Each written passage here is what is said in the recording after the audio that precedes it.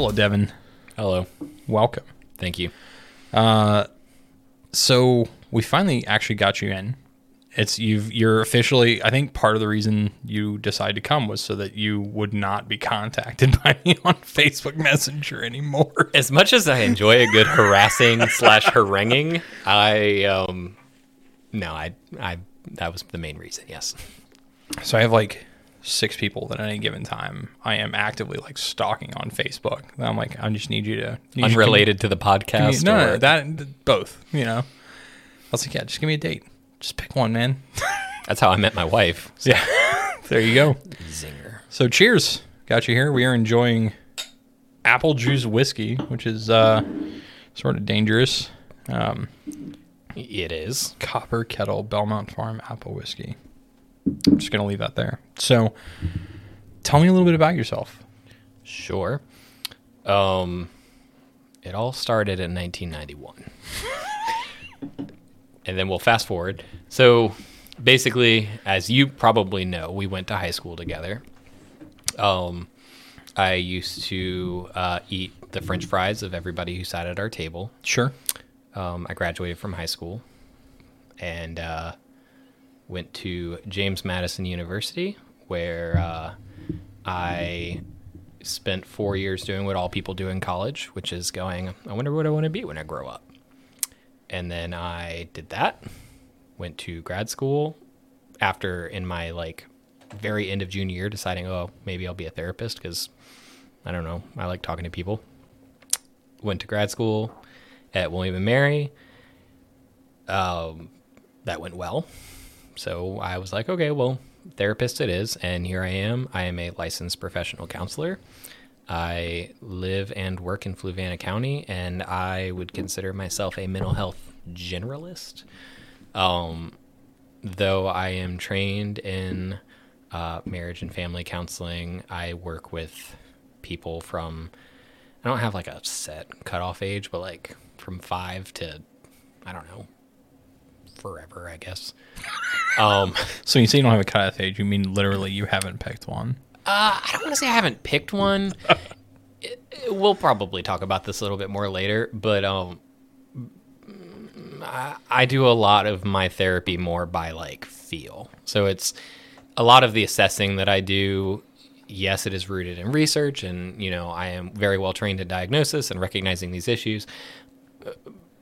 But there's just certain things that I don't like when people are like, I don't work with anybody under 8, or I don't work with anybody under 15, because it's I've talked to a lot of 8-year-olds who are mentally, cognitively on par with some of the 30-year-olds that I've talked to. And, or I'll talk to people who are 70 who are talking about the same problems that you might have as a 25-year-old. And putting those age ends on, I think, is a disservice to people who are looking for a therapist who fits what they want. Sure. So it's more that I just say I work with children through late stage adults, and I provide free consultations and whatnot. What made you really decide to commit to being a therapist, though? I know you say that you're I like to talk to people, but what is it about yourself that made you actually do it? Well, I would like to say that a big part of it is that I recognize, both through personal experience and through just observing the world around me, that the lived experience of every individual is unique and has its own kind of individual ups and downs, that too often society or individual friends, family, people like that, they just look at that person and they're like, I didn't experience that, so why are you the way that you are? And I don't think that there's enough people in the world who will sit down with someone and stop asking the question why and start asking the question, well, what do you want? Who do you want to be? Who are you now? How do we accept who you are, where you are right now? But also, I'm a huge believer in the word and instead of the word but, and also move towards ultimately what you think your life should look like. And it's all, I just feel like there's this huge prevailing force of just be better, just be better, just be better, instead of, hey, you know, you're okay the way that you are, and let's be better. Make sense? Sure. No, I think it makes a lot of sense. It goes back to what we were talking about off camera before about, you know, good therapists, bad therapists. I think, you know, the mindset makes a huge difference. So we're talking about people who are, for a variety of reasons, they are unwilling or uninterested in seeking out therapy. How do you kind of reach out to those people? Good question. I am, one of the things that I personally take pride in the therapy that I do, call it a humble brag if you want. I really, really, really believe that there's a lot of people who end up in therapy who don't want to be there. And I don't want to be in a room with someone who doesn't want to be there. Sure. And I tell them that immediately upon meeting them, because most people imagine their therapist and they're like, well, they're just trying to make a buck. Like, they're in the business of misery. So, you know, they don't even care if I don't want to be here. They're just going to milk this thing. Or they just kind of shut down the second they walk in and they're like, well, I don't even care what this person has to say. And so for me, one of the reasons, or one of the things that I do that I think is helpful, is I will immediately be like, you don't look excited to be here, which immediately is kind of a bummer for me because I prefer to have good conversations with someone. And I immediately from that point will be like, well, what do you think you could even get out of this? Like, it, you know, the court says that you need to do this, or your mom says that you need to do this, or your husband, wife, whoever says, hey, you need to be more like this. And I think that that's probably coming from, okay, there's some kind of skill deficit, there's some issue that's causing a disconnect. But what do you want? Right. And I think for a lot of people, when they meet a therapist who's like, I don't really care who made you come here. Is there literally any area of your life where you feel like you could be different in a way that would be satisfying to you? A lot of people are immediately like intrigued by that prospect. Sure. Because most of the people who come into therapy who don't want to be in therapy assume the therapist works for someone else. The therapist is working for my mom. The therapist is working for my job who told me I need to stop drinking so much. My therapist, blah, blah, blah. And every person who comes into that room, I immediately address that issue by saying, I work for you. Now, if you come in here and say, you're fired, okay, like, thank you for not wasting my time. Now, are there real world consequences for that? Yes. Your job may say, hey, you needed to be here. You can't have this job anymore. Or your mom may say, okay, well, no PlayStation 5 for the next 6 months or until you go back into therapy. Well, that's anybody, though. Nobody's getting a PlayStation 5 for the next 6 months. Well, you know, if you want to pay $1,300 for the digital, you know, you can get it. Not at, you know, manufacturer's price, but I think you touched on something, though. I think the idea that a lot of people who come to therapy don't want to be there. And I think part of that is what I see in my work, and we were talking earlier, there's a lot of overlap in clientele and things like that when you worked in the CSB world. And what I found is that a lot of people are going to therapy because there's been an ultimatum of some kind. The ultimato. And nobody fucking enjoys that. Whereas, like, you're going to not only establish an ultimatum, but it's something I already don't want to do. Then it's now being required of me. Like, you're telling me, okay, if you don't do this, our marriage is over. Or if you don't do this, I lose this job, or I go to jail, or whatever it may be. And so you're kind of cornering somebody from the get-go. Which is a really crappy place to start legitimate life Starting change. in the hole. Yeah, like, no, I've never been like, oh, if I don't become this way, then my wife will leave me, or what. My wife has never wanted to leave me, just so everyone knows. Lindsay, I love you. My wife will leave me, or, oh, I'm going to fail this class, blah, blah, blah. It might light a fire under my butt to engage in a change in behavior for a week or a month or until the imminent threat is gone. Right. But I've never experienced that and then been like, wow, like this is really the kind of person I want to be. Like I'm running away from something instead of running towards something, and it's just not a place to start any kind of meaningful change. Well, it's not really about you. You don't really necessarily want to change. A lot of those people, virtually all of them, actually are pre-contemplative. Mm-hmm. They're not at the point where they even think a change is necessary, let alone something they want to participate in. Is that a little MI language? I am well versed in the MI. I would, if it's all the same to you, like to avoid MIing each other for 3.5 hours. I as apologize. Terribly as exciting as that is. I actually, as much as I believe in MI being the closest thing to witchcraft that exists, I usually actually don't. I mean, I like incorporate aspects of it, but I think you'll find yourself safe from me engaging in it too often. MI being motivational interviewing for anybody who wants to look it up. Yeah, I mean, I think there are times and places where it is very appropriate, and the tenets of it, I think, are well-intentioned. Mm-hmm. But some of it, the danger, I think, with it and with any interviewing technique is that if your buy-in is not legitimate, then it comes off as very fake. Mm-hmm. If you, through your body language, through your tone of voice, etc., are really projecting that you really couldn't give less of a shit about whatever this person's got going on, then you reflecting and be like, that's really hard for you. They're going to be like, fuck you.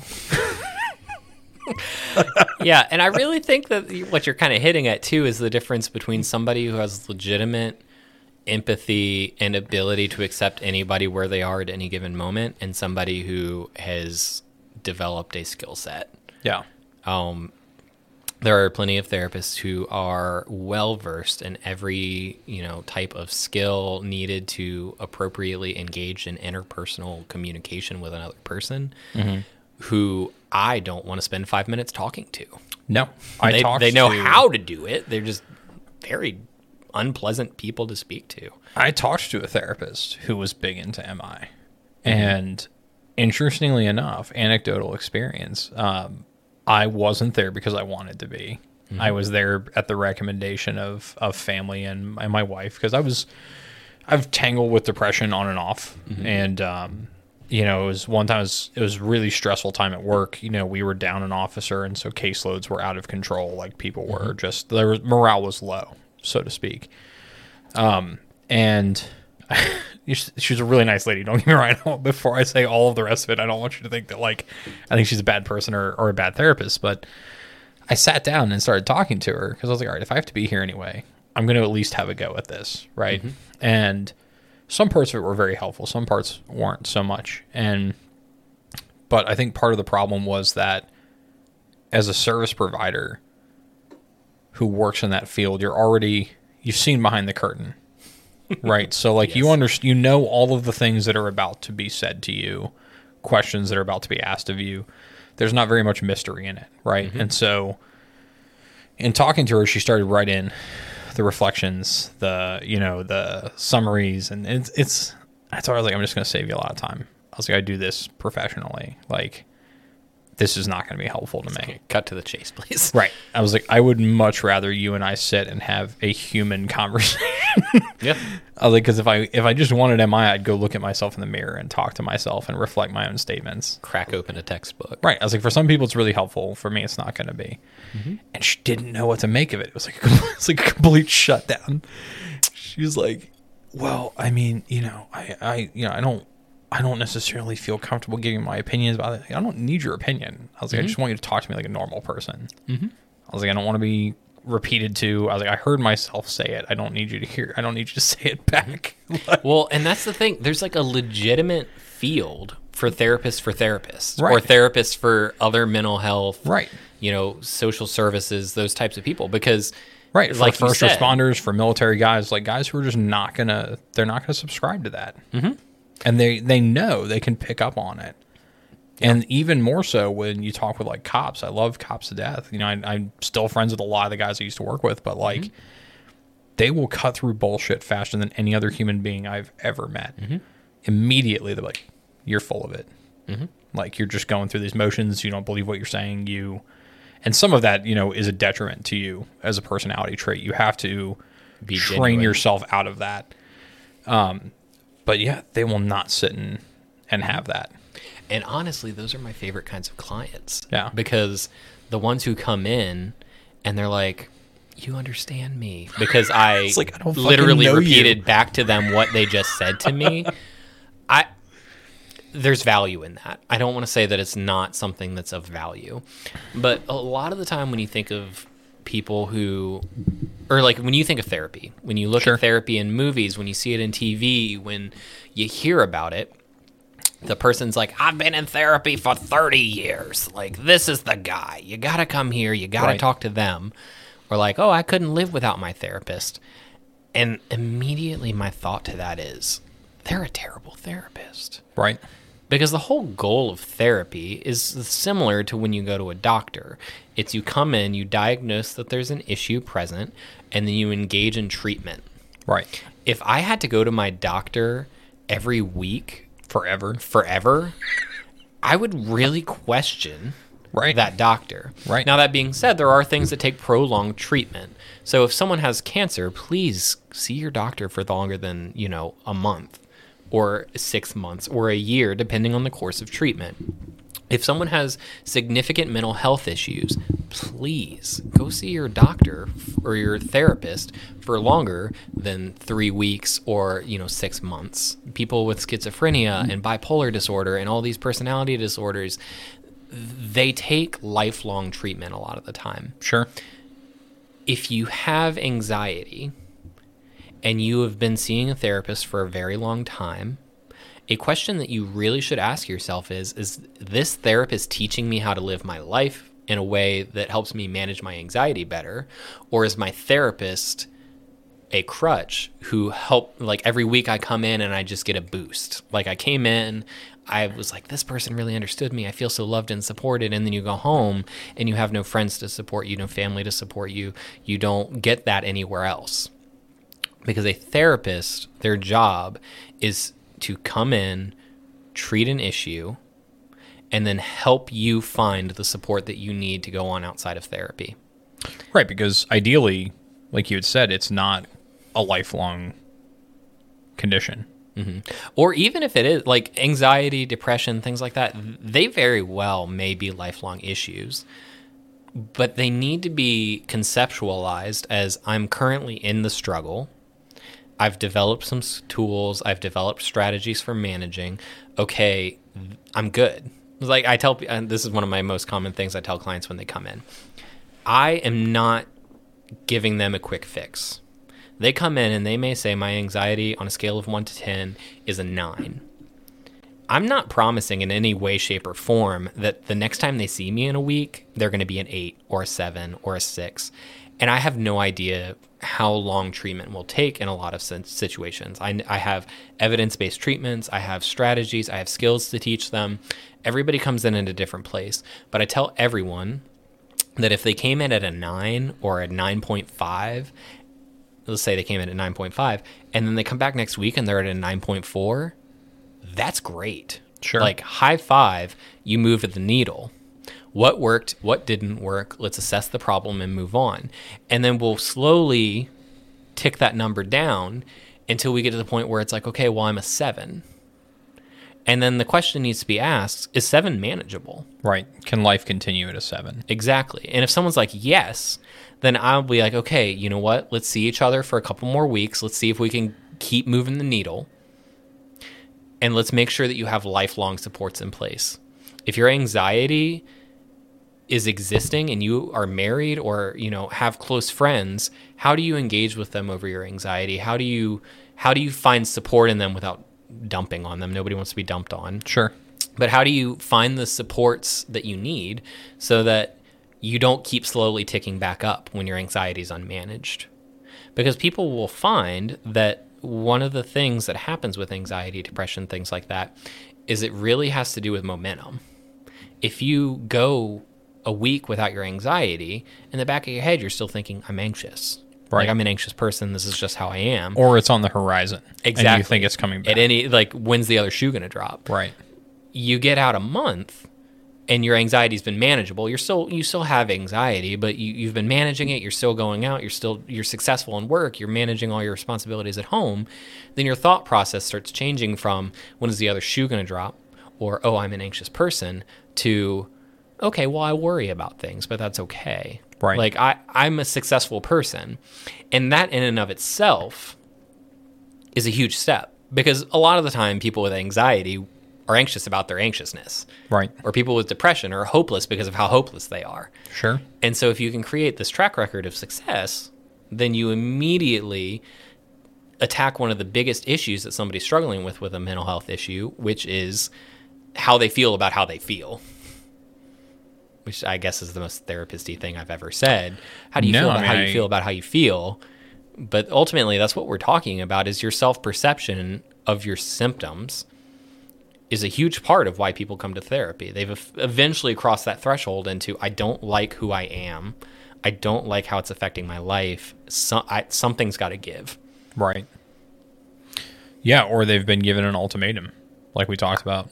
I mean, that's the thing. You know, somebody else, their issue, while maybe they don't necessarily see it as being a major issue, has become a huge issue for somebody else who they care about more than they care about not dealing with it, or at least there's some conflict about it, to where they're like, well, I really love my wife.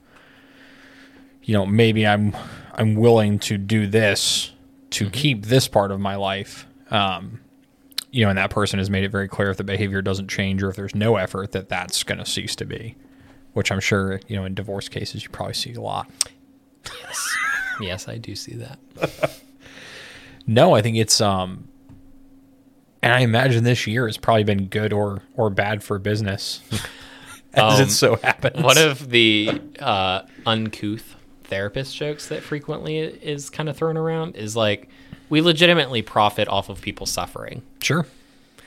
Now, the person in me who wants all suffering to end, like any good person should, is like, this is really sad. Like, I hate seeing families torn apart. I hate seeing people struggle with depression and anxiety. I feel for my clients when they come in. It's a prerequisite for therapy. If you can't feel for your clients, you shouldn't be doing therapy, realistically. Right. Because it comes across as very ungenuine, very distant, and it's not good. So there's a flip side to that, too. You don't want to carry their stuff home. Right. Which some people do. Yeah, and that's the thing. Like, every job has this. Every profession has this. There's this tightrope that every person walks in their life of, I need to care enough about what I do to be invested, but I can't let this thing control my life. I have friends, I have family, I have kids, I have all of these things. I can't let this control me. I can't constantly, because the thing is, I'll meet with a client who is in a terrible spot. They're depressed, they're suicidal. Any given minute, they may, they're thinking about, what if I kill myself? Their existence is hard. I would never want to be there.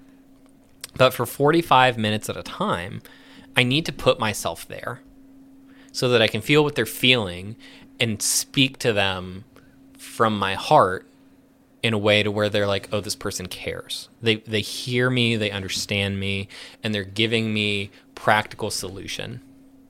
But then when I look over at my clock and I see that the big hand has hit, the 45 mark, then I thank them for their time. I wish them luck. I talk to them about practically what they need to work on over the next week. And then I spend about 15 minutes putting my thoughts onto paper in a note, getting my head straight, and then closing the chapter on that book until next week. Yeah. I can't continue to think about that person when I meet with the next person. Right. And I can't take those two people and meet with the third person. And I can't go through an entire day of therapy carrying the 3 to 7 people that I meet with home with me to my wife and kid. Sure. It's like, it will crush you. And it does crush therapists. It crushes anybody in this kind of field. And I think that's one of the dangers, is that you get, top yourself off there. You get these folks who are very enthusiastic and very well-meaning and very well-intentioned, and they don't have the skill set to develop and maintain personal professional boundaries. Mm-hmm. And then you throw them in with people who, particularly you see this at CSBs, like we were talking about earlier, not to name any names, but we love you, CSB workers. You have a very important job. You do. No, I mean, they're doing the Lord's work, literally. It is a thankless, underappreciated, underpaid job that I would never want. But decent benefits, though. Right.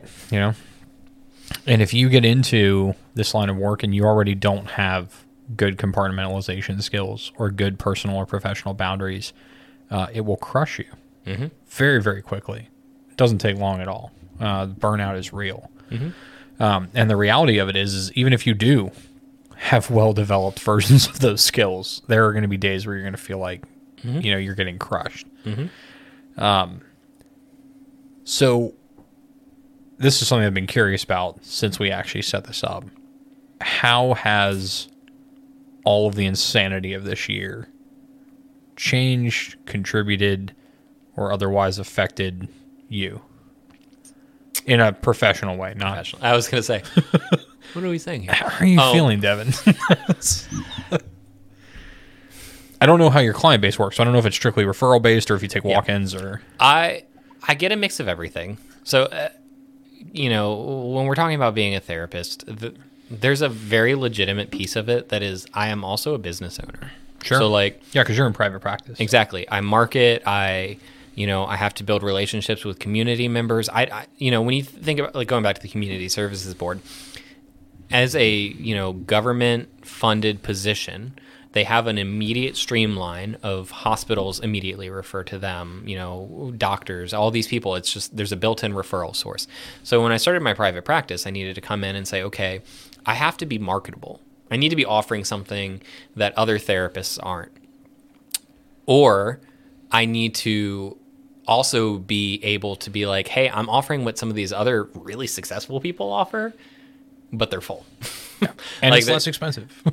Well, you know, and I will pride myself on that. There's this balance of I want to have people have access to therapy. I think therapy is important. I think every person, if given the opportunity, should engage in therapy. Therapy is not just for broken people. It's for anybody. Do you accept Medicaid? I do. Very good. And so, now that being said, I don't accept Medicaid, all of it. I accept certain, you know, we can get into the nuts and bolts of insurance if you want, but essentially, like, Medicaid is provided through Anthem or Optima. Or Magellan or exactly. Whoever. Yeah. So I take certain insurance carriers who offer their Medicaid packages. I'm not blanketly accepting Medicaid. And there's reasons for that. But I very strongly believe my self-pay rate is on the very low end of what most therapists would consider an appropriate rate for our area. And a lot of people would be like, oh, that's the low end of my sliding scale in some senses. And I don't say that to be like, oh, look at me, like I'm so amazing. It's a livable wage. Sure. I make enough money. I can provide for my family, but also I worked in a CSB. I worked with high needs kids with significant issues. I worked in a nonprofit providing mental health services through the schools. And the number one issue I saw everywhere I went was there are not enough providers. Or it's too expensive. Yes, exactly. Or if there's enough providers, it is cost prohibitive. I've always wondered where people, where the detachment is. Because you see people who are like, otherwise very bright people that are like, oh, well, you know, this person didn't go to therapy. And the person's like, well, I can't afford it. And the court's like, well, you have to go. Mm-hmm. And they're like, right, but I can't afford it. And they're like, well, Region 10 has a sliding scale. They're like, right, I can't afford that. Mm-hmm. And so that's the thing. And we could very quickly drift into the conversation about health care in our country, because mental health is a sliver, it is a piece of the pie of the big picture of health care. Sure.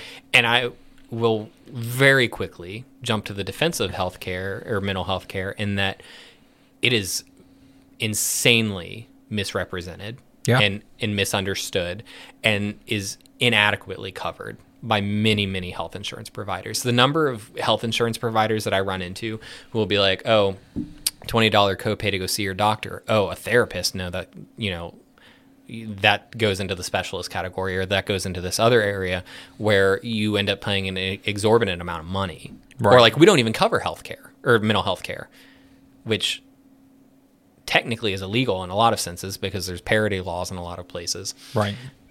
But it's just people get around that. They do carve-outs and they do all this stuff, but you end up creating this system that's so impossible to navigate that the people who can afford it don't even try. And the people who can't afford it, even if they fought tooth and nail to get through every loophole and door and crazy, whatever, they talk to the robot at, this health care provider or the health insurance provider for 7 hours. They eventually come to the conclusion that they couldn't afford it to begin with because they had a high deductible plan. That's because we want to give them drugs instead of fixing their problems. Well, see, and that's the thing.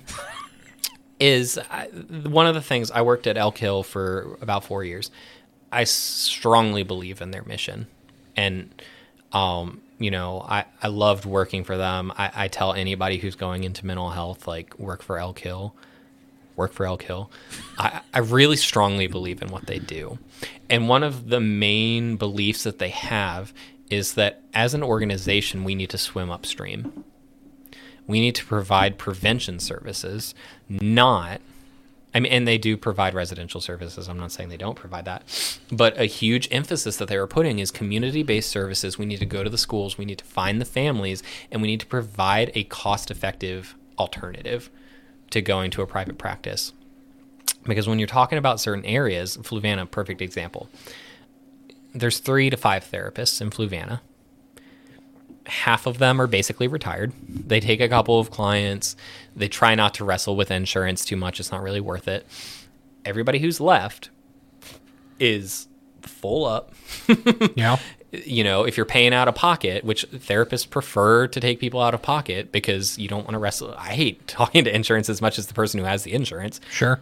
But you have 3 providers to choose from for a community of thousands of people. Right. And at the end of the day, it's either cost prohibitive or there's just not enough to go around. Right. And the number in the last 2 months, kind of going back to your original question of how's COVID affected things. Yes, I immediately had a drop off in business because a lot of therapists weren't ready for COVID when it hit. They didn't have telehealth options available. They didn't know what insurance was going to do with that. A lot of people just kind of panicked.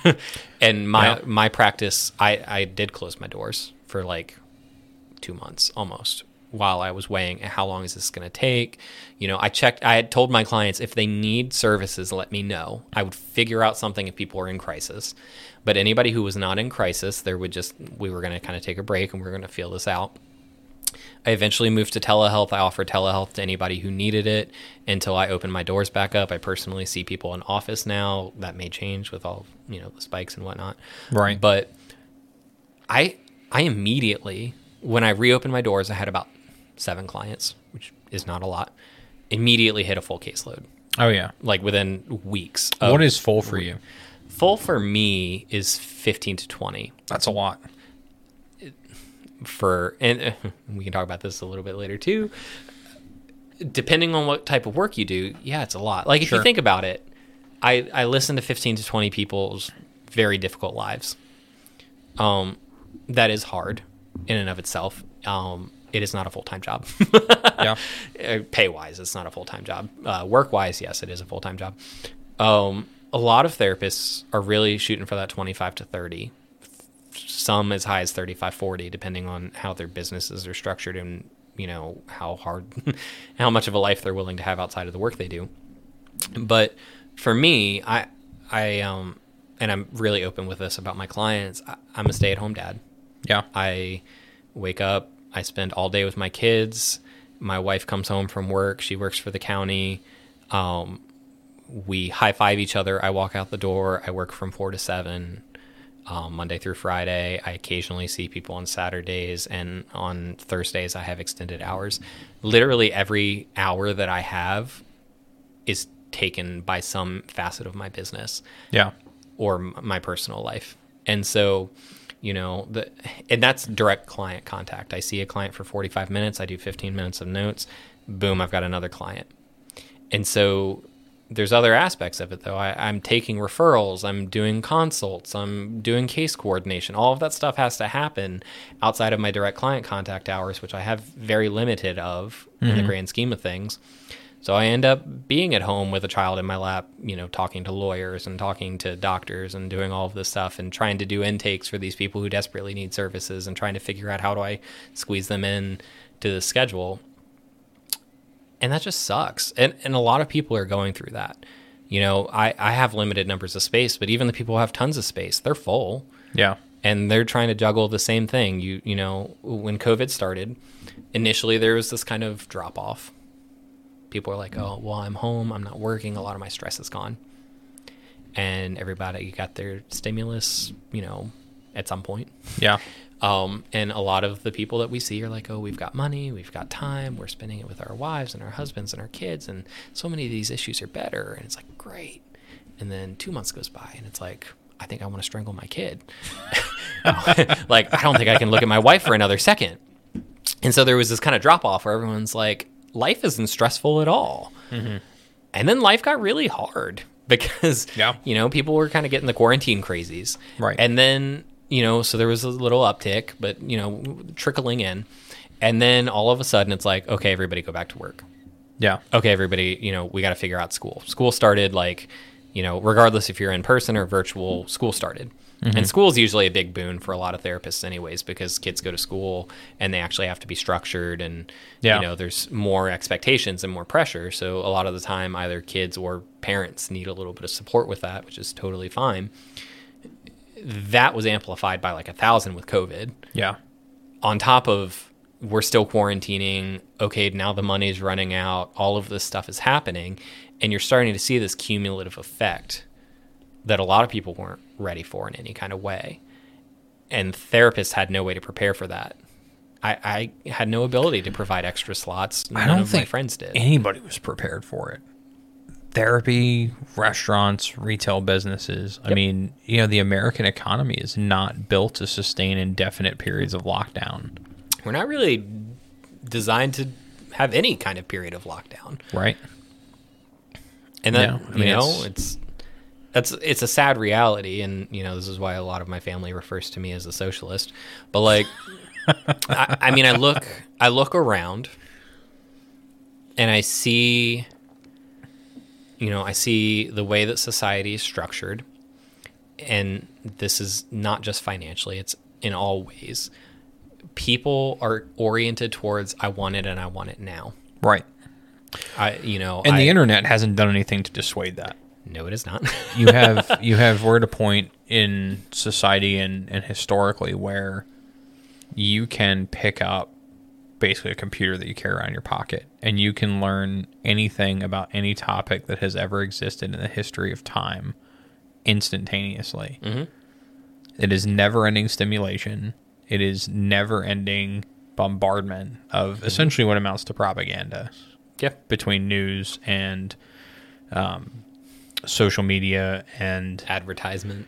Right, advertising. It's never ending stimulation. Mm-hmm. And if you ever think that you're not affected by it personally, because I know people who have that fallacy, and you're silly, go camping for a week and don't take your phone, or take your phone and go somewhere where there's no phone reception. I went to West Virginia on a motorcycle trip, I guess probably about a year ago now, and we were in Laurel Fork in West Virginia. Mm-hmm. It's middle of fucking nowhere. I have no idea where that is, but I'm sure it is literally nowhere. So to get to the actual campground, it's a mile, or not a mile, it's about an hour rather, of just straight off-road, like dirt. It's not even like a poorly maintained road. It's just there is a lack of road. There's something that looks kind of like less, than forest. That's what the road is. It's like a hiking trail. Right. So we went there. The campground is at like 4,000 or 5,000 feet elevation. It's pretty high up in the mountains of West Virginia, and there's no cell reception. You're an hour from cell reception in any direction. And so the second day of the trip, I just left my phone in my tent because it didn't do anything. I couldn't make calls or text anybody or, and it didn't serve any purpose. So I just left it in the tent. Insane. Freedom. Right.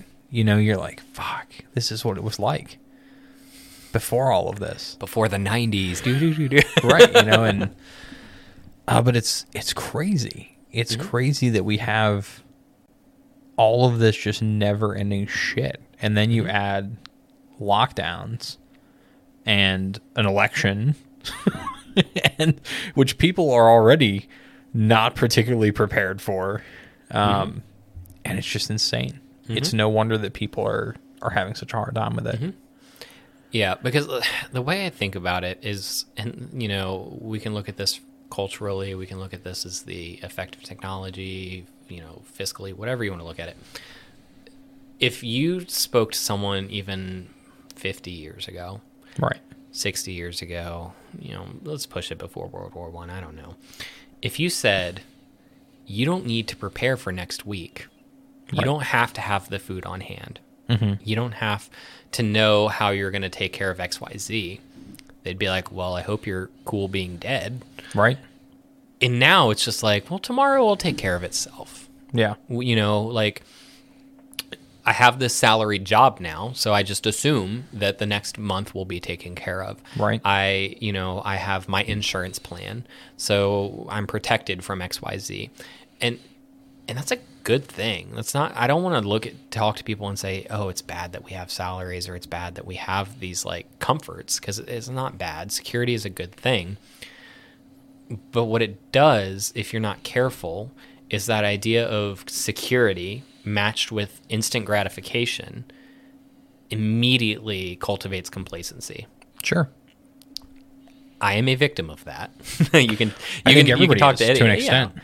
And and I recognize that, but that's ultimately what we're looking at, is we become complacent in the I'm going to get what I want when I can get it immediately. And then we'll figure out the rest later. Exactly.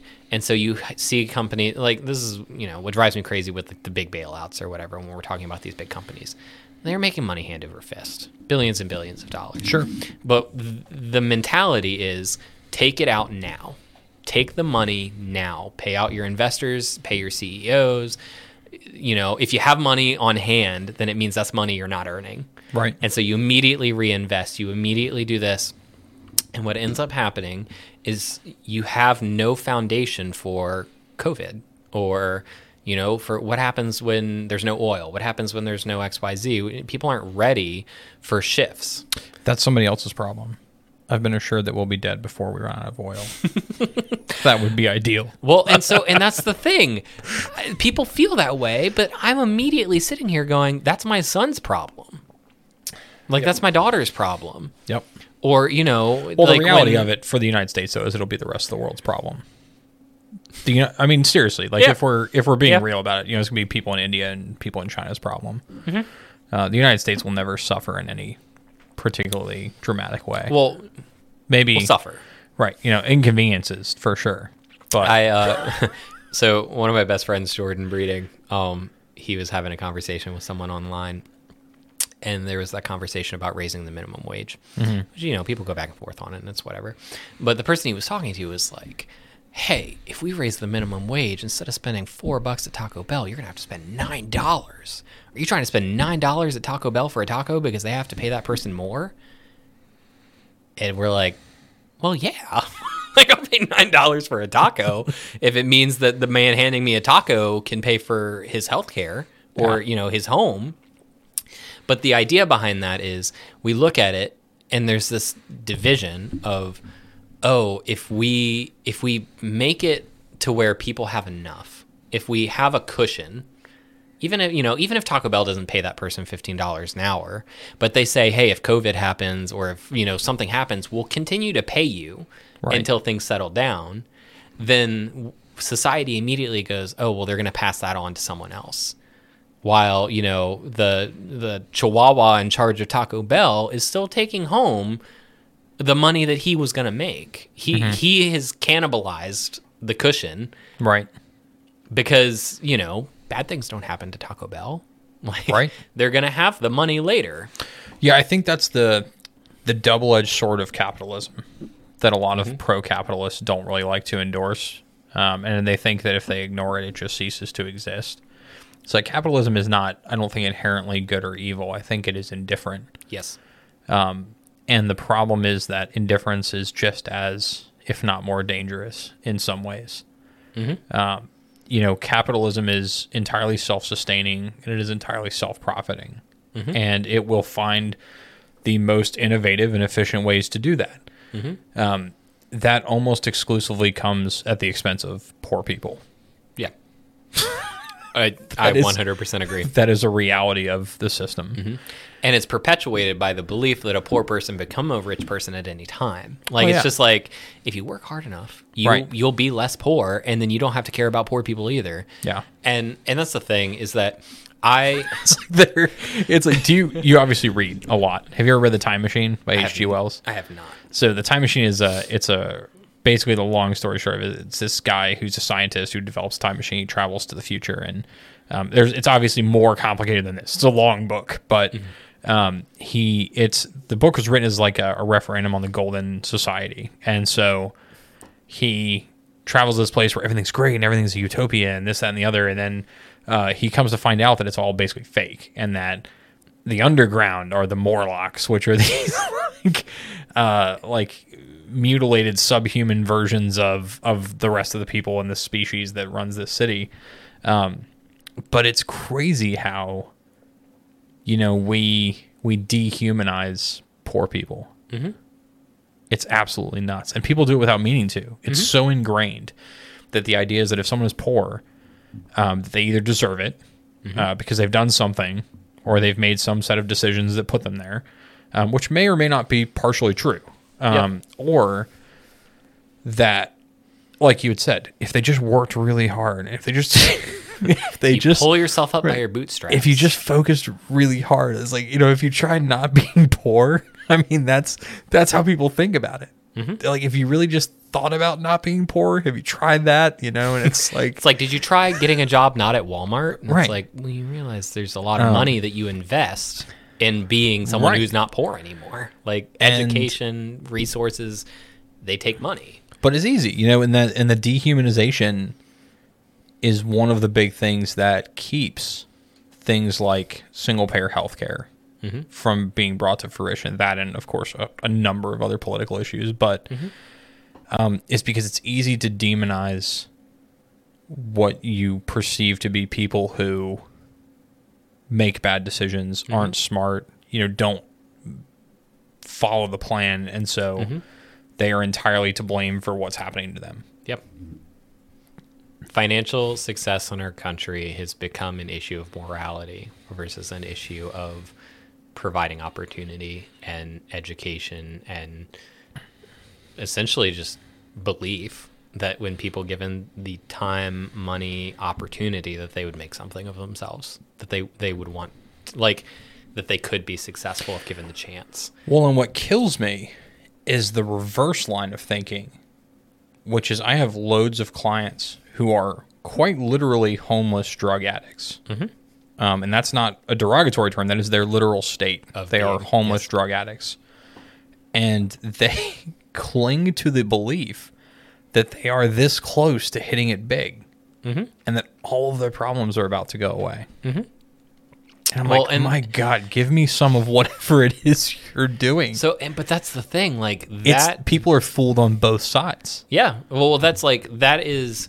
the thing with capitalism. God, this is good. Is really good. That is the thing with capitalism that's kind of like the drug aspect of it. Right. It's like, if I'm not high, I could be high soon.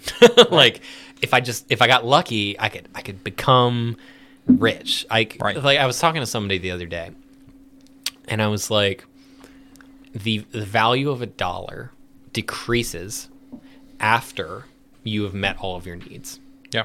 Like, there's a lot of research that points to this, where it's like, after you make X amount of money, this doesn't make you any happier because it provides nothing for you. Right. And if anything, it makes you less happy because you had to work extra. You dedicated more of your life to this thing that provides no value. Right. There's a point of diminishing returns. Exactly. And so when I talked to this person, I was like, is there no part of you that's like wealth to the point of Bill Gates, Jeff Bezos? More Jeff Bezos than anybody. But like, when you talk about wealth to that degree... I think he has more than anyone. Yeah, exactly.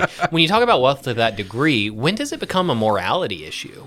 Sure. That this person values the insane amount of wealth that they have over the lives of another person. And this person, very strong capitalist, and they're like, well, they worked for that money. They earned that money. Like, who are you to take it away?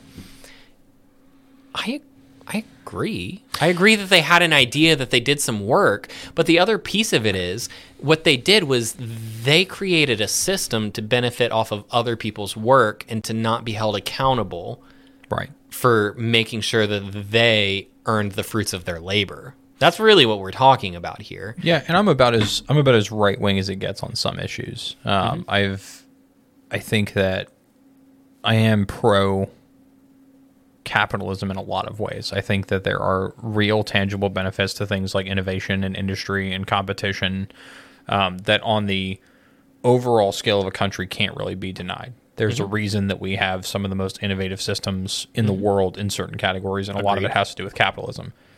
That's one side of the sword. It's one edge.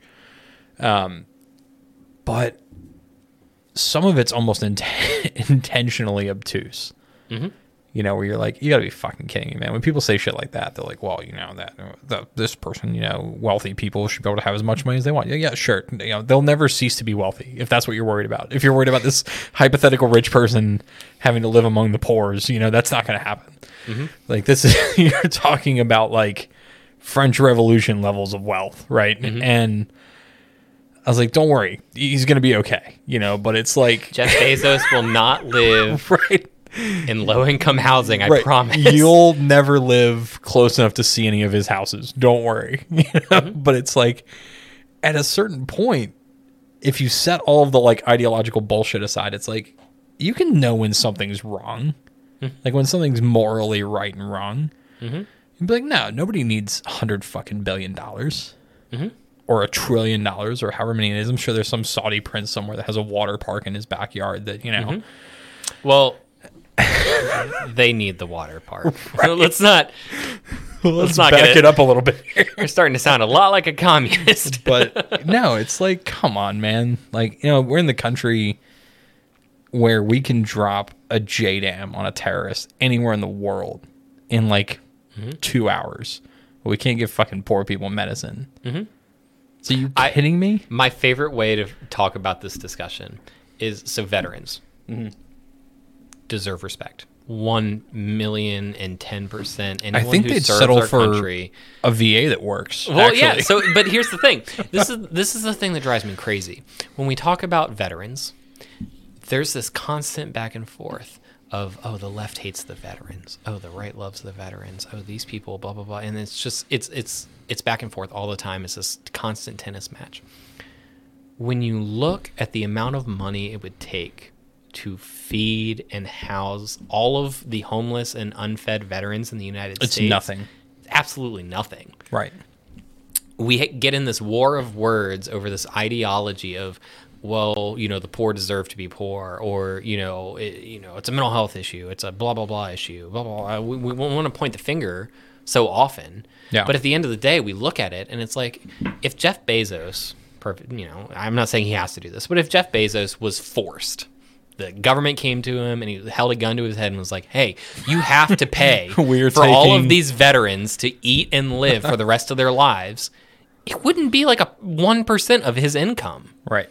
He could house them in beautiful tiny houses and develop sustainable gardens and feed them and blah, blah, blah. No. And he wouldn't bat an eye. He wouldn't miss it. In exchange for being able to continue to pillage the American consumer. Exactly. Now have to do a little bit. Yeah. And so, and the thing is, I'm not saying that I don't want people to be like, oh, Devin's a crazy socialist. I'm not saying that. What I want people to really develop an understanding of is the scale, the obscene scale of his wealth. It's the economy of scale, because people conceptualize, but they have no idea how much $1 billion is. Oh, yeah. It's like it reminds me of Austin Powers. You know the part where he's like, "I need $1 million," And and they all they just open it, start and it's like, laughing well, that. But then like when no, it was in Dodgeball when he opens the briefcase with it like $50,000, and it's like, like a a stack. single stack of money. Yeah, and it's just like we talk about these numbers, and we're Yeah. like, oh, well, to feed and house all of the veterans in the U.S. would take $10 million or $30 million or whatever. I don't know how much it would actually take. It ends up being a small percentage of how much money some of these people take home. And so what you end up looking at here is you have people with this insane amount of wealth who ultimately look at the veterans and go, no, I'll sit on it. Yeah, I'm good. Like I actually already invested this in my giant gold pile that my dragon sits on. Right. And I maybe one day. Or like when Jeff Bezos came out and they're like, he donated this obscene amount of money to save the rainforest. And It was everyone's like $10 million. well, it was more. It was a lot. It was like something like $1 billion over Wow. X amount of years. And you're like, what? That's an insane amount of money. Now he only has 109. Yeah. What's They were it- like, it was the largest ever by a country or a man Yeah. to save the rainforest. And people immediately were like, well, there's capitalism at work. Like, he did it. Like, this is why we have Capitalism capitalism at work is the fact that he has $109 billion left. That's what I'm talking about. And so, like, if we really looked at it, like, Jeff Bezos has the power to do so much good in the world. Sure. And this is really where like the heart of capitalism. So does his ex-wife now, actually. Exactly. Incidentally. Capitalism. So She got $36 billion. it's an insane and then amount of divorce. money. So what we're looking at What's really here- funny, I'll let you get to that in just a second. Sure. When they divorced, that was half. A year later, COVID hits, and he's up to $107 billion. Yeah, he's like, I don't know, whatever. I'll get a new Yeah. wife. I'll pay her triple what you got. So, you look at it and you're like, politics aside, Jeff Bezos has the power, the ability to do so much good. Sure. And he doesn't. No. He does some good. I in no way want to detract from the fact that there are billionaires who do really good things. I don't know. I could buy I was looking at vacuum sealed jars earlier on Amazon. I could buy one and have it on my doorstep tomorrow morning. That's pretty awesome. That is pretty cool. So, and I actually had a long conversation with someone about this that I probably won't get into, but he has the power to do amazing amounts of good, life-changing, pulling tons of people out of poverty. Like, and when you look at these things, they're not like these single issues. Poverty is a major indicator of mental health issues. Poverty Sure. is a major indicator of health issues. So when you talk about, let's feed and home the veterans, we're not just talking about feeding and homing veterans. We're talking about alleviating the VA's resources. Right. We're talking about making sure that kids whose parents are homeless veterans are able to have opportunity, that they have a home, that they have access to education, that they have access to food. And what you immediately see is this ripple effect. Going back to what I was talking about with Elk Hill about that idea of swimming upstream. Right. Providing food and shelter is swimming upstream to the nth degree.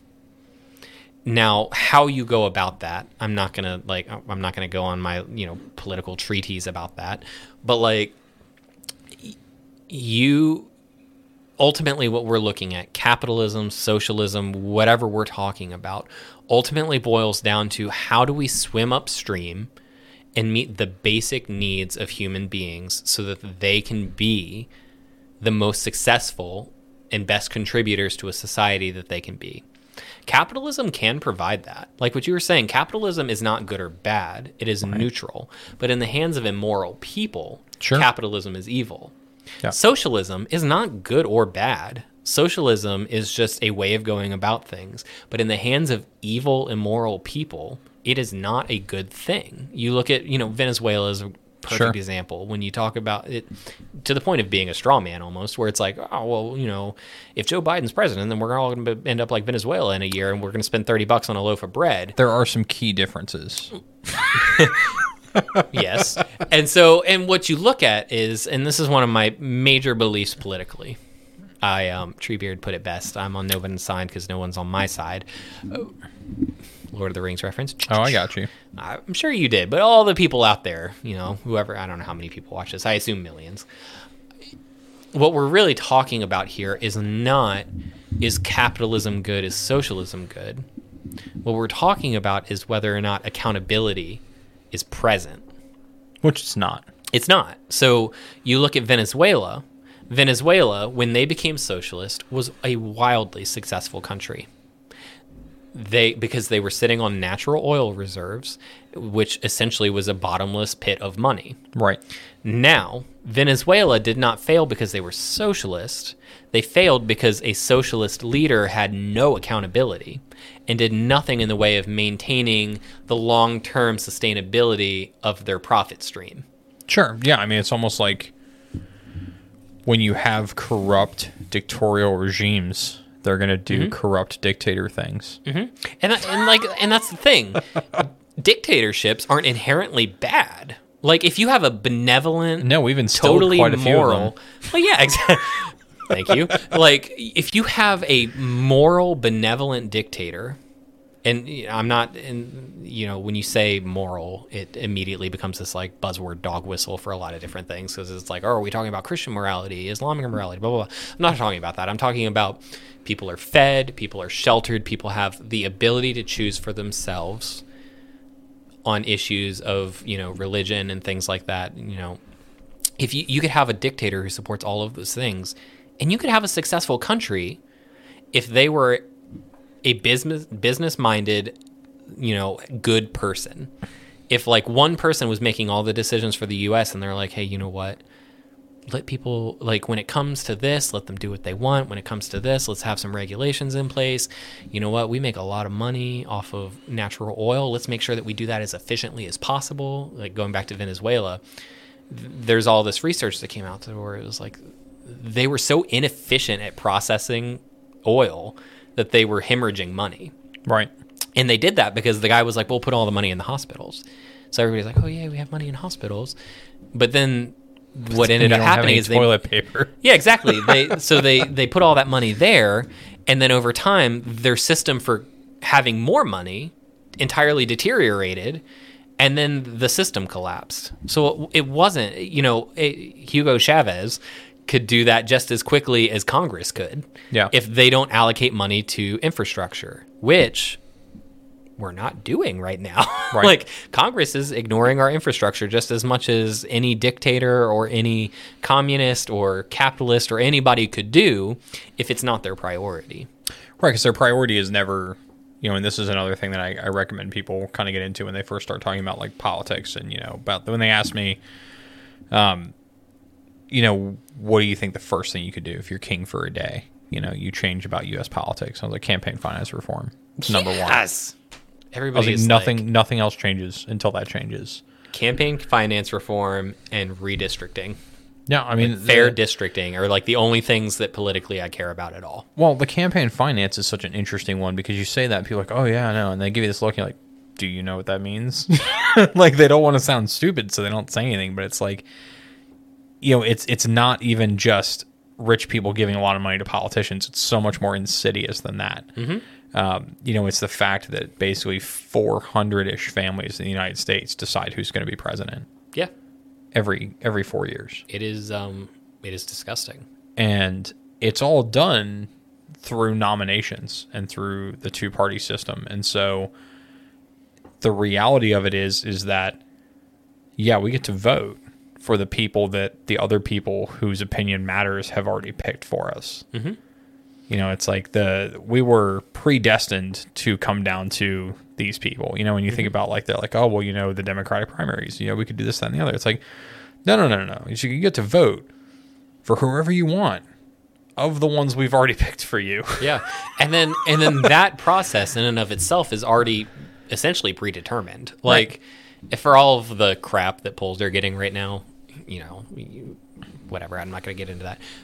But people know how generally things are going to go. They know which order the primaries are held in. They know which ways certain people are going to lean. So they immediately are like, okay, well, You have Joe Biden, you have Jennifer Warren, you have all these people. Well, this is the order that the states are going to start picking, and this is the order people are going to start dropping out in. And then, if this state immediately swings heavy this way, well, that's going to kill the enthusiasm for other people. Yeah. And so I watched this video that I actually really liked where they were kind of talking about, like, say the U.S. electorate is 100 pennies. Mm-hmm. Ultimately, like 20% of the population picks who the next president is, if that. Sure. Because it's like, okay, well, we went to New Hampshire and 50% of the Republicans in New Hampshire liked Trump. Mm-hmm. And then we go here and then, okay, well, 40% liked him, but then the rest was split within like 6 people. And so you do that process, and over time, when you actually look at the people, the pennies, who were like, oh, there's Trump, you get down to the end and it's like, okay, well, actually only like 15% of the country actually liked this person. Mm-hmm. But, they won the primary, so now the other 45%, or that was terrible math, the other 35% of the country has to line up behind what the 15% decided, or else you're a bad Republican or you're a bad Democrat. And there, this idea that if you don't line up behind your party's guy, then you're a bad person. It's always amazed me the how problem. People feel entitled to your vote. Oh, yeah. Not candidates. Just regular people. Yeah. If you... I posted a meme some time ago before the election. It was like... I don't remember what it was like. Somebody, when I talk about getting rid of the two-party system, and they're like, oh, yeah, for sure. And then you're like, that same person, when I tell them I'm voting for their third party, they just, like, go berserk. Mm-hmm. But it's so crazy. And the polarization and the tribalism has just gotten unbelievable. Oh, it's insane. In the last probably, I'd say 4 years, 5 years maybe. But the system... To the point of being just outright irrational. But that's what you kind of see when you look at systems that don't have regulation in place. And I know regulation is immediately a dog whistle for the right to be like, no! That's a dirty word. Yeah, exactly. But the idea behind regulation is you don't want to swing any direction too far. You don't want to swing left or right too far when we're talking about certain things that we do in our system of government. Dark money, campaign finance reform, those issues are a perfect example of what happens when you deregulate that process. Americans should be able to decide who the next president is.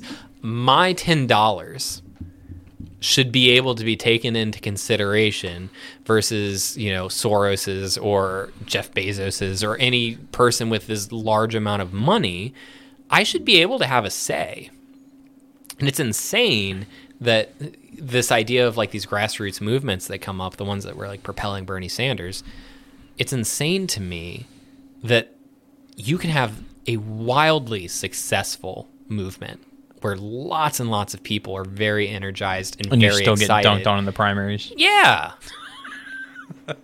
It's insane. And, in this, it drives me crazy because ultimately what we're talking about here is we're failing to hear the voices of Americans.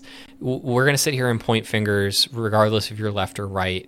In 2016, there were Democrats who were like, oh, the elections weren't fair. In 2020, it is a commonly held right position that the elections aren't fair. We're going to sit here and point fingers at the presidential election and be like, this isn't fair. This is a failure of democracy. It's a feature, not a bug. Yeah. Yeah. That failure of democracy is not that there were votes that weren't counted or that there were votes that were counted that shouldn't. It's that these are the people that we were even voting on. Right. Yeah, I mean, that's the thing. You have to go back to the beginning to realize that, I think the best way I ever put it is, you're not playing Monopoly, you're playing Candyland. And you don't realize it. Yes. The idea that you have the ability to make real effect in this game is really adorable. It's the fact that you're actually just drawing cards and going along a pre-constructed path for yourself. But I will say that we have the ability to not play Candyland. It's that we as a society have chosen to play Candyland. Right. It's in a lot of senses. It's apathy. We've decided we're either Democrat or, Democrat or conservative. If we as a group of people were able to go, gerrymandering's wrong, political finance reform needs to be done, we need to level the playing field for all representatives, for all people running for office. We need to have term limits. We need to do these things that make it to where these things can't be taken advantage of. We would immediately play a different game. So the problem is the people who have the ability to affect that change have the least incentive to affect that change. That's the issue. It's that 100% is the issue. When people don't understand that it's not an accident, it's by design. But that's the thing. The whole thing is by design. It is possible to make those changes based on how our country is structured, in that you are able to bring state representation forward that is not the man. It is possible to do that. But what ends up happening is non-political or bipartisan issues are politicized as quickly as possible to make it to where people don't want to agree. Anti-gerrymandering laws are in no way something that should be looked at as this is this is a partisan issue. It should be looked at as equal representation. But immediately what you'll see is in states like Virginia, there's this push against anti-gerrymandering laws because Northern Virginia, Richmond, and Virginia Beach and Norfolk gets to carry the vote for the entire state.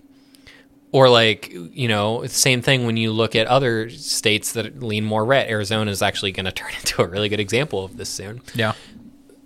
You'll see that it is the benefit of the party in charge to be like, let's squash this. This is immediately going to become a partisan issue. Sure. But we need, as a people, we need to be able to look past certain things, because what ends up happening is we politicize unpolitical things, and then we never get to talk about the political issues that matter. Yeah, so I think a really good example of that is I think guns is a perfect example. Mm-hmm. You will lose, and I tell my brother this all the time, I'm like, man, if you guys would just fuck off on guns, you could have me.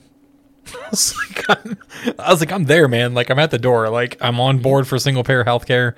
I'm on board for gerrymandering laws. I'm on board for campaign finance reform. Like, I have no issues whatsoever with gay marriage. It's like, mm-hmm. But it's such a strange hill to die on, where you're like, and it's one of those things that it's a left, political talking point, just like, socialism is for the right. It's something that ultimately it's never really going to happen. Mm-hmm. But damned if they don't bring it up every single election, mm-hmm. because it rallies the base, it gets people out to the polls, and it brings in campaign donations. Yeah. And like what you were saying, I think is really important. There's a difference between going at the Second Amendment and going at common sense gun laws. So you can say... So it's good that we're getting into this like 4 or 5 drinks in. Yeah. This is going to be fun. Because the thing is, like what we had talked about before we started, there are people who have access to guns where everybody had their hooks in them and nobody did anything. Right. And so what we're kind of talking about here is I have family members that are strong pro Second Amendment people. Yeah. And I'll tell them, I'm all for you having a gun. I actually feel a little bit safer with certain people in my family who have guns. I am not anti-gun. But when we end up in this huge discussion where it's either or, right? It's either everybody has a gun or nobody has a gun. Well, then you're twisting people's arms into being like, well, I don't want that person to have a gun, so no one should. Right. I know plenty of people who should have guns, like farmers who are protecting their livestock and people who hunt and, people who legitimately are defending themselves. There are people who do that I'm like, yeah, that's great. And then kind of going back to what we were talking about with my line of work, I have clients who I'm like, why the hell do you have a gun? Right. Like, you're in here because you were brandishing a firearm and nobody has taken it from you. Like, you still have it. Or I'll have clients who are like, oh, well, like I was accused of a federal crime, when I was 18, so I technically can't have a firearm or ammunition, but I'll just go out of the state and buy some things and they'll come back and it's whatever. Yeah. And it's like, that's an issue. And that same client is someone where it's like, you drink a lot. Yeah. Like you have moments where you lose your temper. You have threatened people with firearms before. And then there's just this agreement, though, that the person you threatened is like, oh, we can't talk about it because then someone's going to take your guns. And if they take your guns, they might take my guns. And it's like, right. That's not what we're talking about. We're talking about there are people who are unsafe in their current state, and there are people who are not. But the way that the two-party system works is the gray area doesn't exist. And as a therapist, gray area is all I work in. So it's like, if we say those things, then we immediately destroy any chance of a nuanced discussion. So I think the issue is in the nuance, and I can come at this from somebody who's on the other side of the issue. The primary driving forces between the hysteria for the right with guns is that, number one, I think there is a fundamental belief.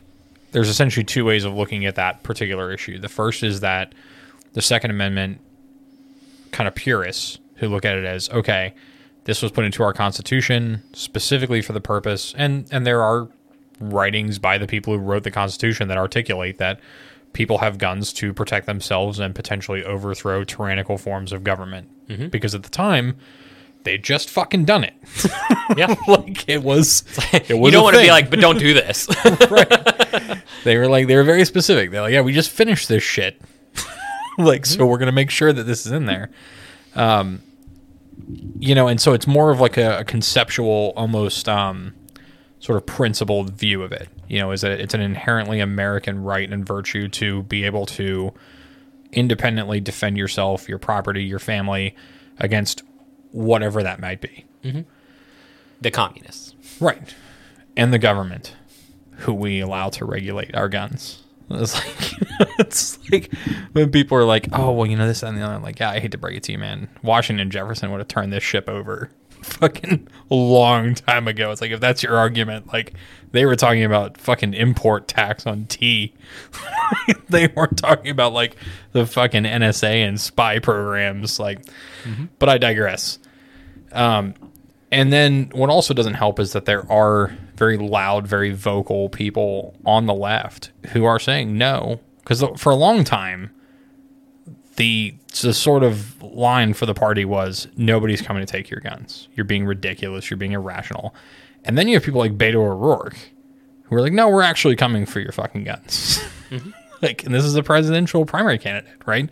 So this is somebody who is, not that Beto was ever really in danger of being elected president, but this is somebody who on the national stage has now flipped that narrative. And again, like the conspiracy theory stuff we were talking about, it just plays into the mentality. They're like, what? He just fucking said it right on national television. Mm-hmm. And I think the reality of it is that there is it's become a partisan issue in a really bizarre kind of way, because people will say that, we don't accept this, or, the Second Amendment not to be infringed, this thing there. But, there's a long history of infringements on the Second Amendment. You can't buy machine guns. You can't buy suppressors without going through extravagant levels of paperwork and all other manner of nonsense. But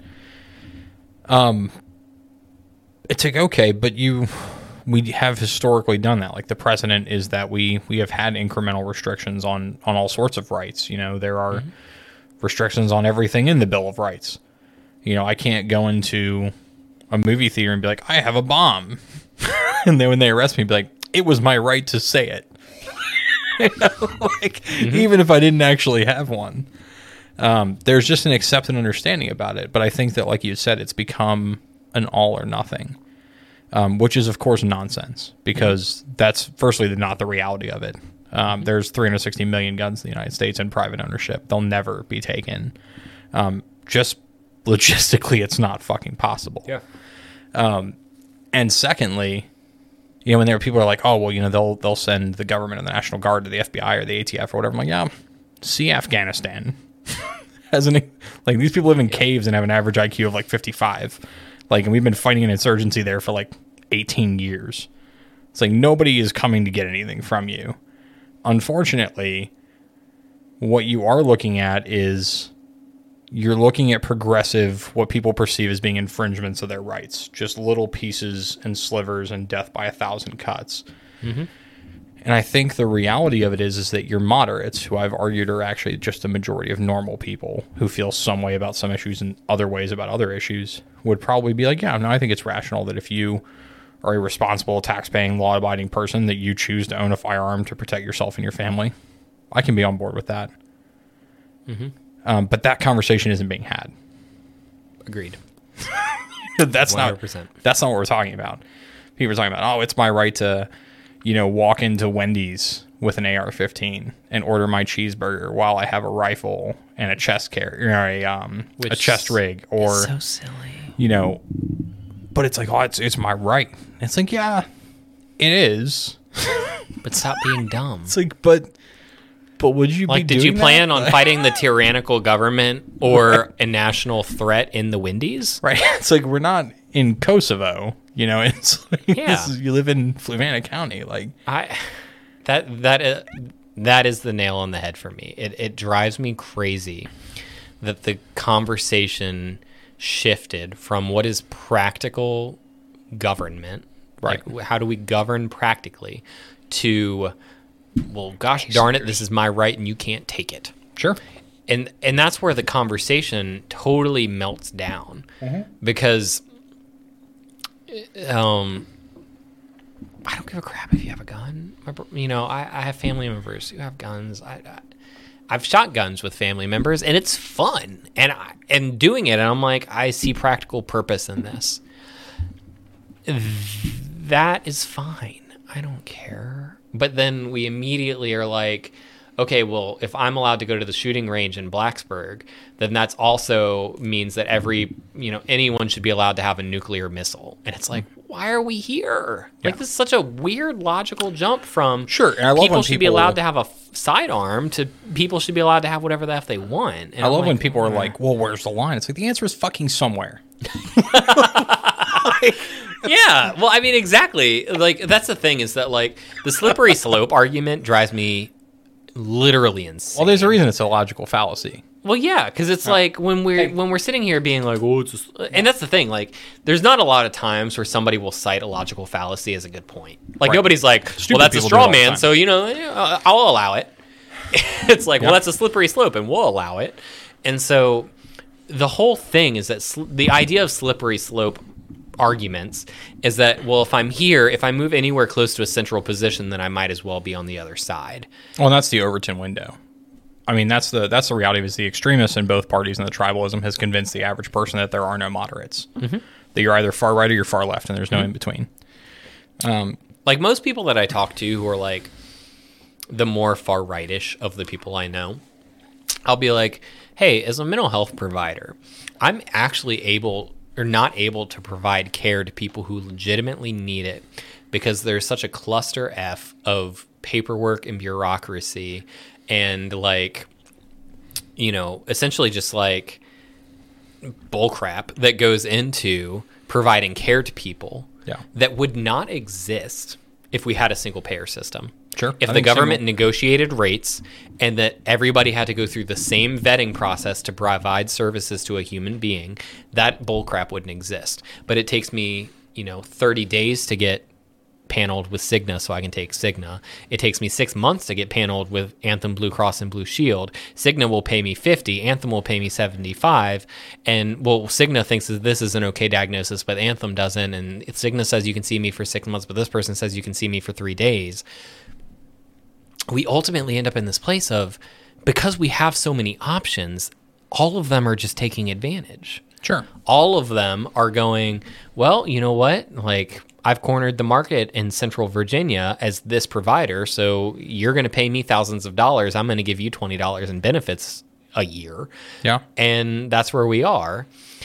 And I'm like, is that a good idea? And everyone that I've talked to who's on the right is like, well, no, that shouldn't happen.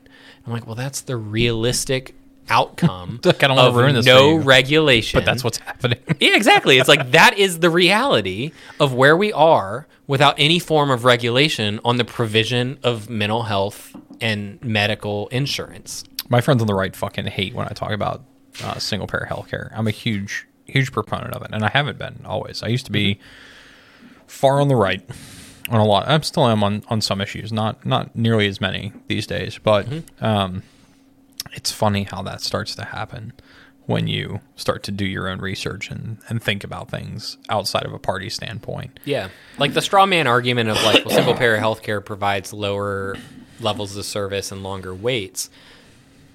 Canada's doing great with their healthcare. Like, and that's in the a lot big of senses, thing. it's like you might wait a little bit longer, but like That's you're because not getting other people terrible are healthcare. receiving medical care.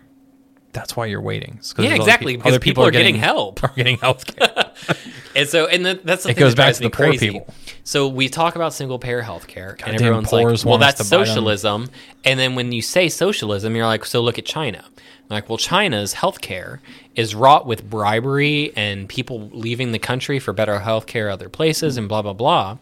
And that goes back to the point of China is socialism with no accountability. Well, China's Now- also essentially a dictatorship. Exactly. In a lot of Well, ways. that is socialism with no accountability, is Right. dictatorship. Yeah. So- like I said, there are some differences. Yeah, and so like you look at North Korea, Yeah. there's no accountability in their form of government. Now Well, to they're be like, fair, their president is God. well, so, yeah, and that's cool. I wish ours was. But, He's you know, also it's not the case. incidentally never taken a shit. That's cool too, That report came out. He's never peed or taken a shit in his entire life. and I believe it because North Korea told me so. Right. But the thing is, you have countries that have socialist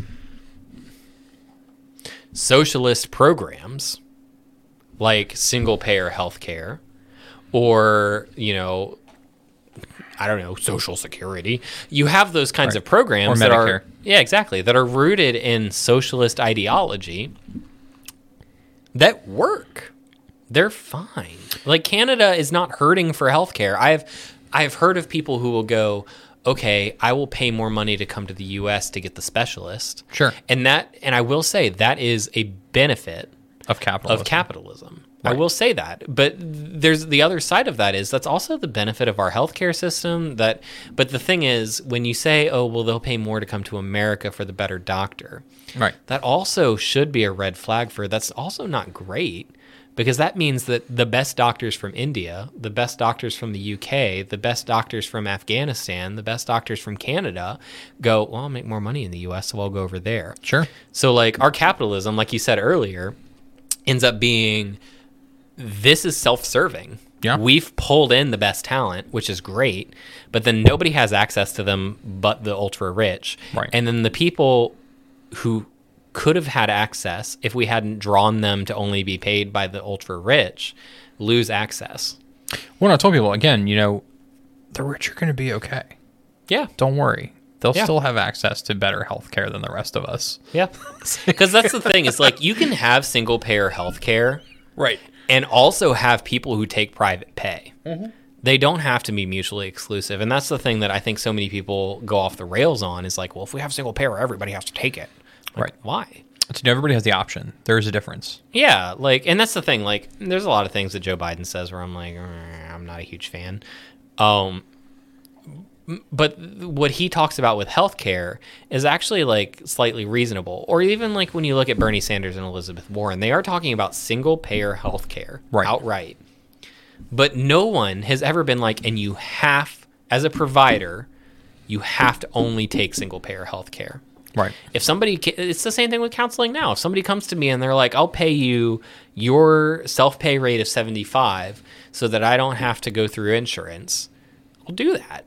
I prefer it. Yeah. Like, that's fine.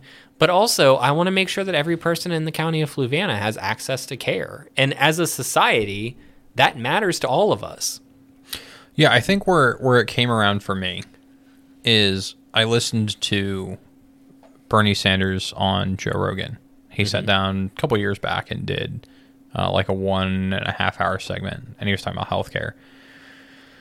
And the way that he explains it, and I love getting people in, this is one of the reasons I love long form interview, is because you get away from the sound bites, you get away from the catchphrases and this, that, and the other, and the stuff that's made for like the 12-second bit on TV, and you can actually ask people questions about it. And as he's sitting there talking, I'm like, fuck, this makes a lot of sense. It's like, this isn't good. Maybe I've caught the socialist. But it's crazy. Welcome, comrade. Right. So when I talk to people about it, they're like, oh, well, I don't want to pay for other people's insurance. I was like, okay, we're going to break this down. Usually this conversations happen at a bar. And I'm like, all right, we're going to get into this. I was like, we're going to break down what you've just said. You don't want to pay for it. What you're talking in is medical treatment for people who can't afford it. It's like, number one, that's what you're talking about not wanting to pay for. So poor people, you're talking about not wanting to pay for poor people to be able to go to the hospital or the doctor or the dentist or the psychiatrist. Well, they want to be able to, but they want to give the money to a nonprofit organization to care for the poor people, or at least say that they could do it, but never did. Right. Because apparently the church is going to do all that if nobody else does. That's the next best argument. As a good Christian church-going person, the amount of healthcare bills covered by churches that I'm aware of, it's very small. Right. Like, the church does a lot of good things, and I will never be like, oh, the church doesn't help. But it's silly to think that all of those people who will argue that they don't want to pay extra taxes. Right, because private charity should take care of it. Yeah, will also give whatever they were going to give in extra taxes to their church. Well, it doesn't scale either. Oh, yeah, I told you, she will literally, you just have to toss her. But I was like, and number two, I was like, you're already paying for it through Medicare, through Social Security, through all of those things. Those things she will literally just get in your face if you don't toss her. I'm okay with this. But I'll pay for it later. I was like, the issue is that you're already paying for this system. You're already paying for these things that you're saying you don't want to pay for, which again is poor people receiving medical treatment. Mm-hmm. I was like, our current system just doesn't fucking work. I was like, it doesn't. I was like, if you're a pragmatic, practical person, you can take a look at something and be like, that's fucking broken. That doesn't work. It's like looking at your ceiling and seeing a huge pool of water in it getting ready to split. And you're like, I don't want to have to pay to fix that. This isn't my fucking room. But what you're communicating is not that it doesn't work. Right. It's that this doesn't work for them. Right. It works fine for me. Sure. Or it doesn't work for me, but maybe it'll work for me tomorrow when I am no longer a poor person. And then I can say, well, it works. It's just you didn't try hard enough. Right. And also an interesting dynamic that I've discovered, there's a direct correlation between people who think this way and people who have never had to utilize the healthcare system for anything significant. That's actually a really good point. So my son, picture of health for 1 year, never got sick, never had the sniffles, never had anything. And I was like, this is amazing. Like, why do I even need health insurance? Why do I pay taxes? Exactly. I was like, I don't need anybody. This is great. Like, I waste all this money on health insurance. Me and my wife are being conned. Like, this is dumb. And then year 2 rolls around. He's healthy. He's great. He goes to daycare. He comes home. He has the sniffles. I'm like, oh, that sucks. He gets pneumonia. Oh, man, that sucks. He's fine. He goes back to daycare. He gets the sniffles. Gets pneumonia again. I'm like, oh, that sucks. Goes back, he has pneumonia like 5 times in a year. What the fuck is in this daycare? Yeah, exactly. And I'm like, what is going on? Like, this small child, I'm like, do we have to, like we were saying about moving to Arizona, I'm like, do we have to move to Arizona? Like, is the humidity the problem? Like, what is going on here? Yeah. And the whole time that's happening, I'm like, thank God for health insurance. Like, I'm so glad that I can afford health insurance. Sure. All of this is happening. Well, it's good that our doctor. It's good that you decide not to be poor. Well, yeah, I'm really glad that I am a good enough person not to be poor. So I go to the doctor, and our doctor's like, it's fine. He will get over this. Like, there's nothing that I'm seeing that would make me think that he has any kind of long-term respiratory issues. Like, he's recovering well enough from episode to episode that he's fine. And the whole time I'm like freaking out. I'm like, is my son going to die? Like, is he going to be dealing with this the rest of his life? I don't know what's going on. But the whole time we're getting these bills, and I keep looking at these EOBs, explanation of benefits for people who don't know, and I'm like, wow, I would have been paying thousands of dollars along the way. Sure. Like, it's these medications, these doctor visits, it's thousands of dollars stacking up. He's fine. Like, fine. He's sick. He's fine. He's sick. He's fine. He's sick. He's fine. We go back and forth like that for like 7 months. We go to Florida. He'd been good for like 2 months. We go to Florida. We're going to Disney with our family. We're going to have this really fun trip. It's really great. We get there. The first night we get there, he throws up, which is like number 1 sign of pneumonia for little kids. Yeah. We're like, oh, crap. So we like check him. He doesn't have a fever. He doesn't look like he's breathing heavy. And normally when kids have pneumonia, it's like, so we're like, okay, well, he's fine. We go to Universal. We come back. He's kind of tired and sluggish, but he doesn't have a fever. We're like, okay, we're good. We go to Universal again. We come back. He doesn't look great. We call our doctor. Our doctor's like, because of his history, take him. We're like, okay. So then we go to the CVS Minute Clinic that they have in Florida. And I went with my family because they needed help corralling children. My wife takes them to the Minute Clinic. And they get there, and within she's in line for 45 minutes. He looks terrible. Mm-hmm. She finally gets in, and they immediately look at him, and they're like, he needs to go to a hospital. Yeah. And they check his blood oxygen. This is a CVS. Yeah. So they check his blood oxygen level, and they're like, he needs to go now. He needs immediate medical care. Do we need to call an ambulance, or can you take him? Mm-hmm. So my wife's freaking out. She calls me. We all leave Disney. Personally, I will put a plug in here. Disney is phenomenal. We were there for a day.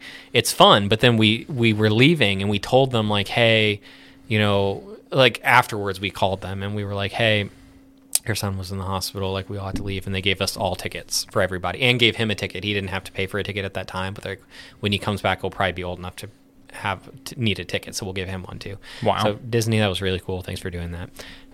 Once again, that probably was not even a blip on the radar for how much money you make, but we appreciate the thought. So we go to the hospital. He's in the hospital. It's the most traumatic experience of my life. I don't know if anybody has experienced significant need for medical care, going to the hospital in an emergency. It's a crappy experience. It doesn't matter why you're there. Yeah. But it's traumatic in and of itself. And so we're there. Our son is getting these nebulizer treatments, which normally he immediately looks better afterwards. He never looks better. He's sluggish. It's the most sad thing I've ever seen. I'm sitting there. No doctor will come in and say, oh, we're good. We're on top of this. It's just every person who comes in is like, well, that's not good. Oh, that's not good. Yeah. So I'm sitting there, and me and my wife are losing our minds. We're like, is he what is going on here? And they finally come in and they're like, hey, so normally a nebulizer treatment's 10 minutes. They give him a 1 hour treatment, and they're like, if he's not better after this, there's something wrong. So they give him a 1 hour treatment, and the doctor comes in immediately after, and they're like, oh, there's something wrong. And so we're sitting there well, what do we do? And they're like, we have to turf him to the children's hospital. It's right down the road. We got to give him an IV. We'll get him there. So they come in, and I don't know if you've ever seen an IV given to a small child. Mm. It is literally the saddest thing ever. Yeah. And so our son didn't speak a lot at the time, but he definitely knew how to say, mommy, help. Yeah. And so we're sitting there holding him down, and blood going places. They've got 6 people in the room. Everybody's trying to hold him down. He's screaming. He's asking for help. It's literally the most traumatic experience I have ever had. And I've had some things. And I'm sitting there thinking the whole time, this is terrible. My son's going to die. They get him to the hospital. We get there. It's a learning hospital. We get new, fresh doctor who's like, oh, did your kid have cancer? And we're like, God, does our kid have cancer? And so they're doing all these tests. We're losing our minds. They put him on oxygen. It's terrible. They come in. Fun fact, it was COVID, but not COVID-19. It was regular COVID that everybody gets all the time. So not the hoax one. Not the fake Chinese one. No. That's terrible. Don't ever say that, people. It's racist. It's just coronavirus is essentially a strand of the cold that, not COVID-19 once again, but typical coronavirus is something that a lot of kids get. Mm-hmm. They have cold-like symptoms. Some of them, it's a little bit more serious than others, but most of them require no medical attention at all. It's just liquids, bed rest, and Tylenol and stuff to manage fevers. So we go, and they're like, oh, he has COVID, but has he had any issues before? And our doctor, we figured it out. Oh, he had RSV. RSV has the 6-month period where after you get RSV, you're going to get sick 1,000 more times. And every time you get sick, you will have a serious complication. It's just pneumonia guaranteed every time you catch a cold. We didn't know that. Yeah. So we're having this never ending traumatic experience, thinking our son's going to die, having no idea what's going on. all of this just being inherent to the process of receiving medical care. Yeah. Not in a bad system. The American system, once you're in it, it's phenomenal. Like, they know what they're doing. They're well-trained doctors. My time in that children's hospital, like, I will, anyone who, any person who asks me, I will be like, they provided amazing care. It was phenomenal. We pack our child up after he's finally allowed to leave. We're praying, we're thanking Jesus. We're like, we were so scared. We get back to Virginia. We get our bill from the hospital, and because we have insurance, it's fine. But we look at the bill, and if we had not had insurance, with insurance, we were paying $2,500 plus. Yeah. On top of all the stuff we had done before. So, like, his medical bills over the course of the year with insurance, $3,000 to $4,000. Yeah. If I went back and I looked at all of those bills over time, if we had not had insurance, his, like, 2 to 3 days in the hospital, all of his medications, all of that stuff, counting the time that we missed for work, staying home with him, all of that stuff, we're talking $35,000. Yeah. And that brings me back to the point of, well, thank God I'm a good enough person not to be poor. Right. That's the mentality that people have is, okay, well, if you just got the job, if you just did what you needed to do, you would be fine. Right. $35,000 at that time was how much money I made in a year. Yeah. And that's the thing, is that our system is designed around this predatory insurance system where they're like, oh, well, insurance, and in the mental health field, people do this too.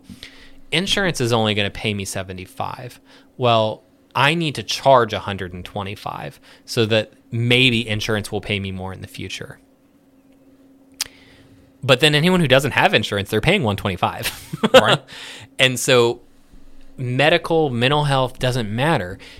Cost becomes bloated because we're trying to get our fair share from the mental health or from the insurance field. Mm-hmm. But at the end of the day, for us to get our nut from the insurance, the people who don't have insurance are in the hole $35,000 by the end of the year because their son caught RSV. Right. Because their kid got sick. Exactly. At the end of the day, back to what you said, this is a system that doesn't work. Right. It doesn't work for those who are ill with pneumonia or RSV or cancer. It does not work for people with anxiety. It does not work for anybody who doesn't have insurance. It works for the insurance companies. Oh, yeah. I mean, it works great. Going back to the point that I made earlier. They're doing okay. They cannibalize their profits. Right. They eat it. They pay out their investors. They pay their CEOs. And then at the end of the day, they go, oh, poor us. It was a bad year. Yeah. We got to raise your premium. Yeah. Even though your utilization hasn't increased. Exactly. Right. We're in a system that takes advantage of the people who have the money to do it, that ignores the people who don't, and only benefits a small portion of people. Sure. And as a society, we've come to the place where we've decided that's okay. That's capitalism, baby. Right. Like, I'll just get to the 1% and then I'll be fine. Well, and people think one is tied to the other. So that's the other sort of disingenuous part of it, is that the argument has been made, and the attachment, for better or worse, has been made that our system equals the best care, period. Mm-hmm. It's the cost of doing business. Right, and it's just not true. There are good doctors in Canada. There are good doctors in England. There are good doctors in every country, I would say, developed country that exists. Undeveloped countries have phenomenal doctors too. They just don't have resources to be phenomenal doctors. Right. So I think medical care is probably the better way to put it. Yeah. But this idea that if you went to single payer, and again, the models are out there. Canada, the national health system in Britain, and they're expensive. And there is a wait, particularly for non-emergent care, because of the utilization rate. That is a very real downside to single-payer medicine. Mm-hmm. Again, the fact is the wait is because people are utilizing the service. Yeah. But, people ask me, they're like, well, because that's like, well, how are you going to pay for it? It costs X. I was like, I just don't really give a fuck what it costs. Like, it's just, if as a country, we decide that the well-being and healthcare of citizens is a priority, then we just fucking pay for it. We just do. Like we pay for an army because we've decided that it's a national necessity that we have armed forces. Yep. Like we pay for military bases in other countries because we've decided it's of significant strategic importance. It benefits the poorest and the richest person in the U.S. to have a base in Djibouti. Sure. Or, to say, okay, well, we operate bases in Germany still because of, that's obviously a fairly dated example, but there are strategic interests for the country that we have decided just cost what they cost. And healthcare just needs to get into that field. Mm-hmm. It just needs to be one of the items we're like, all right, it's going to be really fucking expensive. It's going to take time. We're going to have to transition into it. But yeah, we just need it. So, it's like putting off buying a tire. You're just going to ride your spare around until there's a catastrophic failure. Where you don't negotiate tire costs. You just buy a tire because you have to have them. Mm-hmm. We have a significant number of people that die every year from preventable and treatable diseases. Diabetes comes to mind, where people are only in the first world country can you die of diabetes. I mean, it's fucking crazy. Well, and that goes back to my point of prevention in healthcare. Right. When we're talking about how our insurance system works, everyone's like, well, if it's single payer healthcare, we're paying like going back to my son's example, we're paying your $30,000. How is that fair? And the issue is that is a catastrophic event. Right. Our son is the picture of health now. Sure. He eats healthy, he exercises, he's doing great. And that has nothing to do with like this idea. Like he's in no way a burden to the system at this point. It was a fluke. He was ill. There were complications to his illness that lasted longer than anyone could have anticipated. Your kid got sick. Exactly. And so, but the thing is, he costs a lot of money, but he exists in very much a small percentage of the population. $35,000 is nothing. Yeah. It is literally nothing. It's nothing. And then when we're talking about it, the percentage of kids who have that level of complication after a common illness, very small. Yeah. And when we look at it, when we talk about people who, if they are utilizing preventative care, their need for catastrophic care is going to go down. On a mass scale. Exactly. The need for triple bypass surgeries, which cost, through the moon amounts of money. Insulin. The need for insulin, the need for, even like when we're talking about like drug addict recovery programs, if we're able to catch people before they're sick, or before they start using drugs, or before, whatever situation, before the shit hits the fan, if we're able to diagnose, treat, and then provide wraparound services for those people, your money ends up being like 3 to 1 more valuable. Mm-hmm. For every dollar you put into prevention, you're saving $3 to $5 more in care. And the other great lie of it is that you get to keep it. Right. It's like if I don't pay that $35,000 for your kid's hospital bills, I get to keep that. And you don't. Nope. It just gets put in something else. You just actually fail to benefit from it. Yeah. That's really the only reality. Yeah. The number of people that I've spoken to who are like, I wouldn't pay for this person's thing. It's not fair that I have to pay for their thing because I have my own things. It's not fair that I have to stop at stop signs or that I have to drive 45 miles an hour instead of 75. I have EVOC training. I've been trained to drive emergency vehicles at high speed. I don't have to fucking drive 30 anywhere. I know because I used to get paid to drive faster than the speed limit. Mm-hmm. But I do because it's just part of being a person. Mm-hmm. Like all of this kind of boils back to there's the right thing. There's a moral thing to do. And then there's not. Mm-hmm. And I'm not talking about religious morality. Mm-hmm. I'm talking about recognizing the personhood of another person, the right for them to be able to drive down the road and for you not to hit a puddle and slam into them at 70 miles an hour. You could be the best driver in the world. You can hit a leaf. Sure. You could run over a patch of wet leaves. You can hit a puddle. You could be rammed by someone behind you who's not doing what they're supposed to do. There are certain laws that we have in place that just mitigate damage. Right. We can't control for my son getting RSV and there being $30,000+ in financial strain that we would have experienced without insurance. There is no controlling that. Yeah. short of us living in a bubble. 35 grand is bankruptcy for a lot of people. Yeah. Most people living paycheck to paycheck, Yeah. $500, $250, $100 is enough to throw that whole thing out of whack. Yep. $35,000, a year's worth of money, is an insane stress to put on somebody. Yeah, I think my dad had throat cancer a couple years back, and I think that, thankfully again he had insurance through his company, and it was great insurance. I think we figured out his totals would have been close to like 150 grand. Yeah, and that's the thing. Treatment. Like we were lucky because he got sick. He's never smoked a day in his life.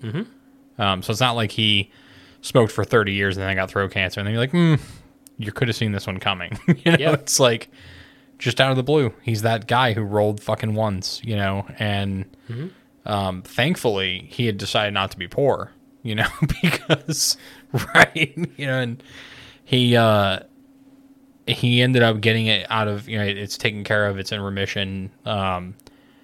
But I mean, nobody fucking has that kind of money. Not a regular person. I'm not talking about like the rich people. Well, Anthem has that money. Right. Rich people do, and insurance companies do. But like, I don't know, man. Like I said, I've just gotten to the point where I just, people will argue with me and they're like, well, that cost. And I'm like, I don't give a fuck what it costs. Like we figure out. And I detest AOC for a number of reasons. But as she points out so eloquently, you guys manage to find money to pay for wars anytime you feel like it. It's like, yeah. I mean, there's a lot of truth to that. Yeah. It's like the guy who says, "Oh man, I can't come out because I'm broke," or I can't do this because I'm broke, or I can't make my car payment this month, but he's out there buying cigarettes and lottery tickets and shit. It's like, well, you've got money for the things you want. Yeah, I was gonna say that's a matter of priority and accountability, right. Not a matter of resource. But no, at this point, I'm just like, yeah, fuck it. It costs what it costs. Like, we just need to do it. There's no reason that a person living in the largest, most powerful country that has ever existed in the history of humanity can't walk into a fucking doctor's office, receive quality treatment, and not have to pay anything for it. Or pay the same that anybody else would pay. Because that's essentially what we're talking about with taxes, right. Is they are paying, and that's the thing that a lot of people on both sides I get mad about. There are people on the left who don't recognize that they are paying. You are sure. paying. You will get increased taxes. Please don't throw a hissy fit. There are people on the right who will be like, oh, well, nothing's free. And it's like, it's not free. Right. I'm willing to pay for it. Sure. I would guess that there is a large portion. I'm not going to posit whether or not it's a majority, but there is a large portion. And I would guess a majority if we're talking about, hey, if you paid this much per year for your healthcare, would you do it? Not to, like, if you kept out whether or not it's going to the government or Cigna or whoever. Yeah. If you just said, hey, if you only had to pay X amount of dollars per year for your health insurance, would you do it? I would guess a lot of people would be like, oh, well, hell yeah. Like, that actually sounds pretty good to me. But that's the benefit of single-payer healthcare, is with single-payer healthcare, there's only one avenue for me as a provider to make money. Right. If I'm not doing private pay, I have to go through the government. They are able... You get more cost because the government is receiving all of those funds, but at the same time, they have the power to negotiate the cost of treatment. Sure. So a fucking EpiPen doesn't cost $8,000. Exactly, because the government will be like, well, bullshit, I'm not going to pay $8,000 for an EpiPen. Yeah, and I'm one of EpiPens in all of the other places. Exactly. So it's like I'm one of two sources of income for you, and I represent about 80 to 90% of your sources of income. I'm going to tell you how much an EpiPen costs. And the thing is, that would be terrible if EpiPens actually cost $8,000. Yeah. Then nobody's creating. There's nothing in there that costs $8,000. Exactly. So like they're made of plastic. We're not saying, oh, we're going to destroy all ingenuity by having single payer healthcare, because you're still going to make a buck being the guy who invents the EpiPen. Sure. You're just not going to make so much money that you have to hire a dragon to sit on your pile of gold. Sure. You will live a comfortable, far above the average man's existence with the amount of money you make from a life-saving therapy, but you're not going to be Jeff Bezos, and that's okay. No, but I've told people too. I love telling them, like, the rich are going to be okay. Don't worry, they'll be all right. It's always funny to hear somebody who makes $30,000 a year argue passionately for the benefits of people who wouldn't fucking spit on them. Yep. It's like, you know. And then the thing that makes me so happy is they're the ones that call the other people sheep. Like it's their, it's their you peer are group. Literally, yeah. It's like you are Jeff Bezos' sheep. The person calling the other one the sheep is the one who literally is the source of income, like the source of exorbitant income for the person that you're trying to defend. Now, I get that there are sheep. There are people who are like, I thought you were talking about like actual sheep. I was like, oh no, there are some over there. Well, there are those sheep too, but I get that there are people who are like, I'm just going to line up behind this belief, this ideology, because this is the case. And everybody does that because that's the whole concept behind groupthink. And that's the whole concept behind like, oh shoot. I can't remember what it's called. I don't know, whatever the bias is. Tribalism. Yeah, tribalism or confirmation bias. There you go. Sure. That's the whole concept behind confirmation bias. I already believe this. AOC told me it's true. Or, Donald Trump told me this was true. So, okay, well, I already believed it, so it's true. That's the whole concept behind that. Sure. People are sheep sometimes. You can call it evolutionary design, you can call it, intelligent design, call it whatever you want. We want to follow something. Sure. We want to believe that there's a sense of order. There's a right and there's a wrong. And so we line up behind what we believe to be that thing. That doesn't mean that you're unintelligent. It doesn't mean that you are bad. It is not, there's not a value judgment to be made there. But what we need to do is be able to say, I understand that this is what you believe. I understand that this person is espousing your beliefs and you get behind that. Can we look for areas of commonality? Can we look for areas where, you know what, I concede that I might be wrong here if you can concede that you might be wrong here? There's a discussion that can be had there. But until we're able to recognize that, yes, we might call that person out for being a sheep, but also we kind of like to be sheepish in this area as well. We're never going to make any kind of progress. No, it's like one of my friends invited me to the Million Trump Supporter March today in DC. He said, you want to come with us? I was like, no, it sounds fucking stupid. So I'm not going to fucking do that. He's like, well, he's like, well, we're going to go up there and we're going to, demonstrate or protest or whatever. I was like, oh, cool, have fun. So that's your right. I was like, number one, I have a podcast scheduled for tomorrow. I was like, number two, I think it's stupid. So you put those in whatever order you want. But. Right. Great, go do it. But I think it's stupid for the same reason that I think that like some of the mass demonstrations that people on the left do are stupid. Like the people report, they're passionate about things. Like the people who go and they picket abortion clinics. Like here in Charlottesville, there's Planned Parenthood on Hydraulic Road. And every Sunday, like clockwork, there's a group of like 5 or 6 generally elderly people out there with their signs saying, abortion is murder and all of this. It's like, okay, cool. Good for you. Like you're out there doing your thing. You probably, if your actual goal was to raise awareness and make changes in line with that belief, there are more useful applications of your time. I agree with that 100%. But do what you want to do. Yep. And getting people to kind of take a step back, and it's counterintuitive to people because we're all the smartest people we've ever met. I certainly am. Right. I mean, I think you're wrong because obviously, I am the smartest person. So those things can't be true, but we can agree that one of us is wrong. I disagree, but I disagree on that agreement. No, it's like, do you ever think that like, there was a bit, I can't remember where it was from. It's really funny. It's this short video, and it's a British guy, one of the guys from Shaun of the Dead, not the main character, but his friend. And he's sitting there, and they're Nazis. So they're sitting in there like in their trench, and they have like their fire and everything. He's like, hey man, he's like, and I'm paraphrasing obviously because I've been thinking. He goes, are we the baddies? He goes, what do you mean? He's, of course not. We're doing this. He goes, right. He goes, but he's like, we've got skulls everywhere. It's like, but it's like, no, getting people to step back and be like, just set your ego aside for a second and just take a step back and be like, is there a possibility that I am not actually correct about this particular issue, or that just maybe it is more complicated than I initially realized. Yeah. Or it is more complicated than I have the depth of knowledge to speak on. Sure. Because I will say, like, there are that's certain no issues. That's no fun at all. I like to speak on all types of things I don't understand. But at the end of the day, I feel more comfortable talking about healthcare as a mental health provider. Sure. I have personal experience.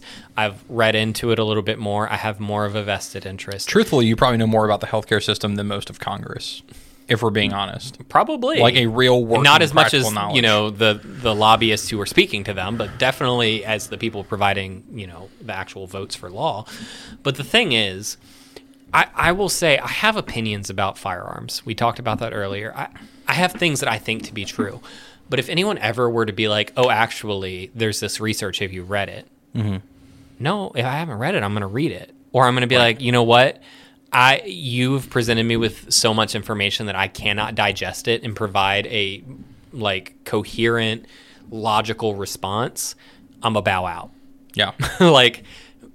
You obviously care about this more than I do. I am ready to admit that I do not have the experience or the education or the time to dig into this the way that you have.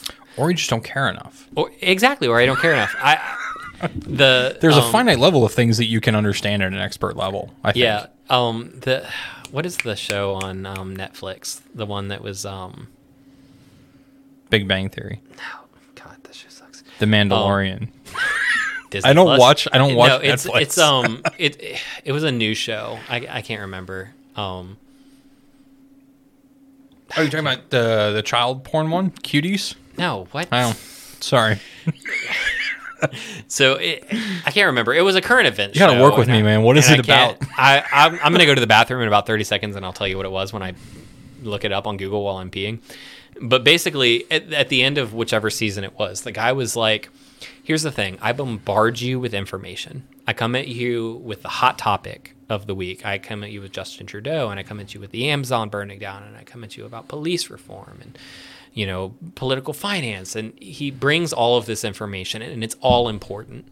But he's like, at the end of the day, pick a couple. Yeah. Pick a couple that you're knowledgeable about.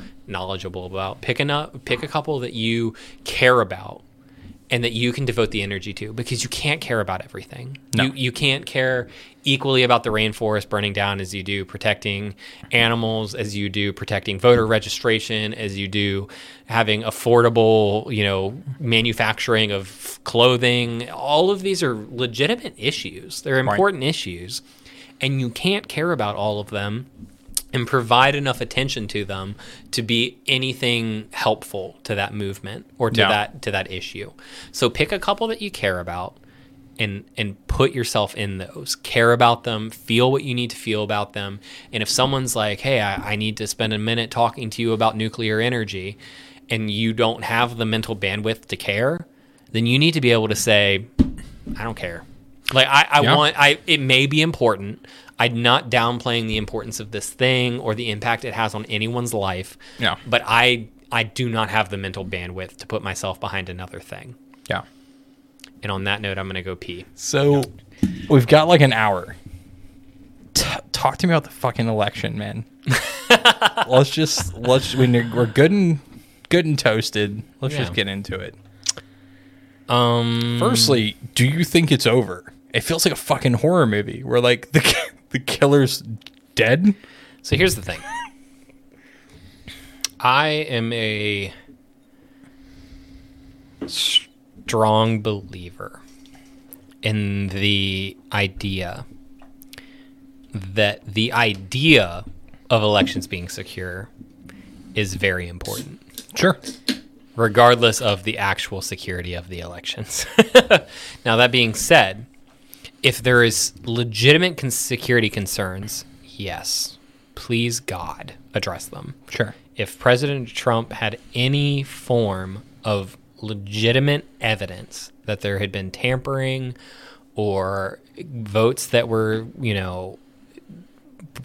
thrown in by some random dude who, asked for 20,000 people's dead moms, voter registration, and then ballots eventually.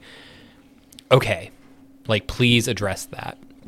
I think if he had it, we'd have it. Exactly.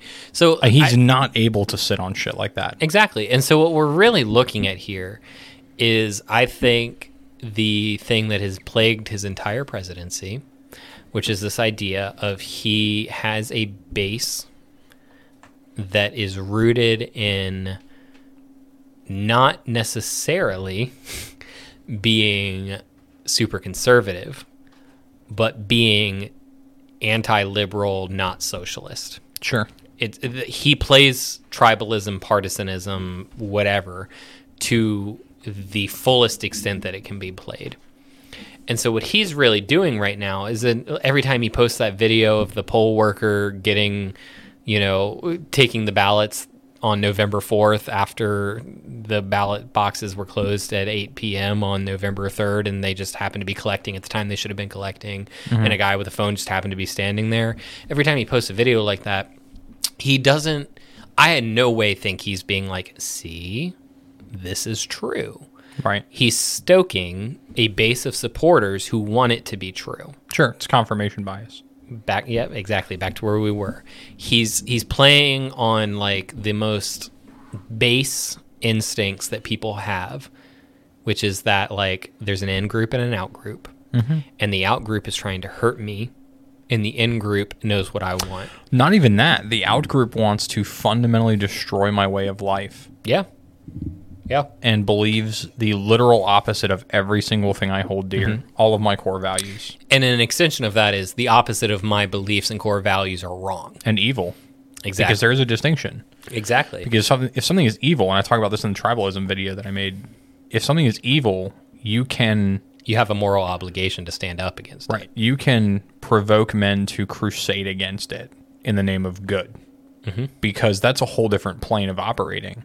Like Nazis. I hate when people compare shit to Nazis. I'm like, Nazis were actually fucking evil.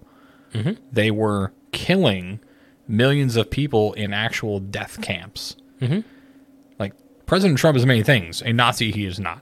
It's like, so you shouldn't throw terms around like that. And that's the thing. So you can say he's a Nazi, and I'm like, please stop. Right. But you can say he's intentionally hurting people, and I will say, okay. Like, please, but support it. So when people are like, oh, mass hysterectomies in camps, or like, in detention centers, there's evidence that occurred. Sure. That is an example of he hurt people to advance an agenda. Is that evil? Yes, I would argue that it is. Sure. Have Democratic presidents done evil things? Yes, 100%. And that's really what I think the attention needs to be, is on addressing legitimate evil. Right. Addressing legitimate immorality. Not, I don't agree with what you're doing. Right. And so, and it becomes a really difficult issue, but there are things that the Republican platform has, and I will say I did not vote Republican this time around. I have in the past. I voted in 2016, not for Trump, but do you remember who the third party guy was? I assume you voted for him too. He was the guy who worked for the CIA or whatever out of Utah. I don't even remember. I can't remember his name. He was a conservative. The sad thing is that it doesn't matter. It doesn't matter. But the thing, he was running as a conservative who didn't have the backing of the GOP. Well, and more importantly, the donors. There you go. So technically a third party, but in all rights would have been exactly what the conservative party before Trump would have been like, okay, sure. Very much in line with what you would see with McCain or Romney. Right. I voted for him, and I have no qualms in saying that. I have people on the left I'd vote for. Tulsi Gabbard I'd vote for in a heartbeat. Oh, yeah. Tulsi's great, which is the reason she'll never be president. So, and that's the thing. There's people on the right I would vote for. So, what's her name? From Maine, Collins. She's like the most moderate. Like when you look at all of the ones that are like trying to rate people's partisanshipness, sure, she always lands in the middle. But she always runs as a Republican, and I'm like, yeah, I'd vote for her. Yeah, heck yeah, I'd vote for her. Or like Mitt Romney is actually a really good example. He is a conservative who leans left on some issues, but also, and the thing that I legitimately enjoy about him and what gets him absolutely lambasted by a lot of Republicans is he calls out other Republicans for being crappy. Yeah. It's the same thing that happened with McCain. McCain calls out Republicans for being crappy people. Yeah. And then he's a rhino. So it's like... Yeah, I think the problem is the very nature of the ideological purity test is that nobody passes them. Mm-hmm. They are not passable. Mm-hmm. They're just exclusively designed to enhance tribalism and to push people towards their party's extremes. But that's the thing. Trump passed it with the highest score ever. You should see his score. That's because it's the highest score. It's because he just says things. And that's the point. He doesn't even mean in half of them, I'd say. He just fucking says whatever he thinks is going to make He's the kid who promised to put Kool-Aid in the school fountains if you elected him. He is the definition of a celebrity president. Sure. You ever see Idiocracy? That's fucking who he is. Yeah. He's Camacho. We're living it. And so, like... touching off an M249 in the State of the Union address. I hate it that people are like, Trump is the Republican Party. And I believe it. I honestly believe it. I don't but think like, that he is. He is, in that he is the face of the party. And if you don't vote for the face, he is not what the party represents. Right. But he is the party right now. And that's the whole issue with the two-party system. Right. Joe Biden is the Democratic Party right now. There are a lot of Democrats who do not like Joe Biden. Sure. But he is the face, and if you don't vote for the face of the party, then you might as well be on the other side. It's the same thing you hear for people who vote third party. Anyone who voted third party in 2016 voted for Trump. Or Clinton, depending on which side of the aisle you're on. Exactly. But it essentially, the argument always goes in favor of you voted for whoever won. Right. So if you voted third party in 2016, you voted for Trump. If you voted third party in 2020, you voted for Biden. And the thing is, in 2016, if you voted third party, then everyone on the right was like, good job, thank you for doing that. If you voted third party in 2020, everybody on the left is like, thanks for doing that. Right. And so, like, and honestly, that should be a sign that you're doing something right. that libertarians, in some senses, and I say libertarians because they're one of the most uniformly third party believed. But libertarians, Green too. My big issue with the third parties is that they are just as much a fantasy party as like the far left socialist communist people. You know, they just don't see it. It's like the shit you're talking about is not feasible. Like the idea that the government is going to descale to the point where it only operates foreign wars and interstate commerce issues. Like, that's not going to fucking happen. My favorite thing that was ever happened was when Johnson was running in 2016, and he was being asked by, I can't remember who was interviewing him, but they were like, well, you know, what cabinet positions would you get rid of? All of them. And he was like, he started listing them and he couldn't remember them. Right. He was just like, I don't even know what cabinet positions there are. And in some senses, I think that sums up the whole third party thing. Sure. They're not legitimate players. They don't know how the system works. They're running a third party in a two-party system. Yeah, they're running wouldn't it be great if we had something other than the other three? And there are enough people who are like, yeah, that would be nice. Right. And then you realize that they're crazy. And then you're like, yeah, well, they're not running on an actual platform. Right. You know, as much as people love JoJo, she wasn't running on a platform. She was running on being a libertarian. And anybody who's like a disillusioned Republican or a disillusioned moderate Democrat is a libertarian by virtue of the fact that they're not the other ones. Right. And that's what you end up with. Right. Our system of government doesn't in any way allow room for a middle of the road party. And it likes that. Sure. Like I said, it's by design. It's a feature. Yeah. It's not a bug. Like Democrats and Republicans both plan on the middle of the road people either not voting because they're not very inspired, sure, or voting for libertarian or green parties because they're voting on principle or on, you know, I'm not these guys. And they factor that into the fact that that's what they need to win. Mm-hmm. And anyone who says otherwise, I feel like is a silly willy. You know, I'm not going to say anything mean about them, but I feel like I'm not saying don't vote third party. If you align with the principles of a third party person, please vote third party. I tell everybody, vote based on your conscience. If you do, but the problem is nobody does. The libertarians are, and I have friends who are libertarians, and it's fascinating to listen to while they're drinking. I would never put them in charge of anything. Oh yeah.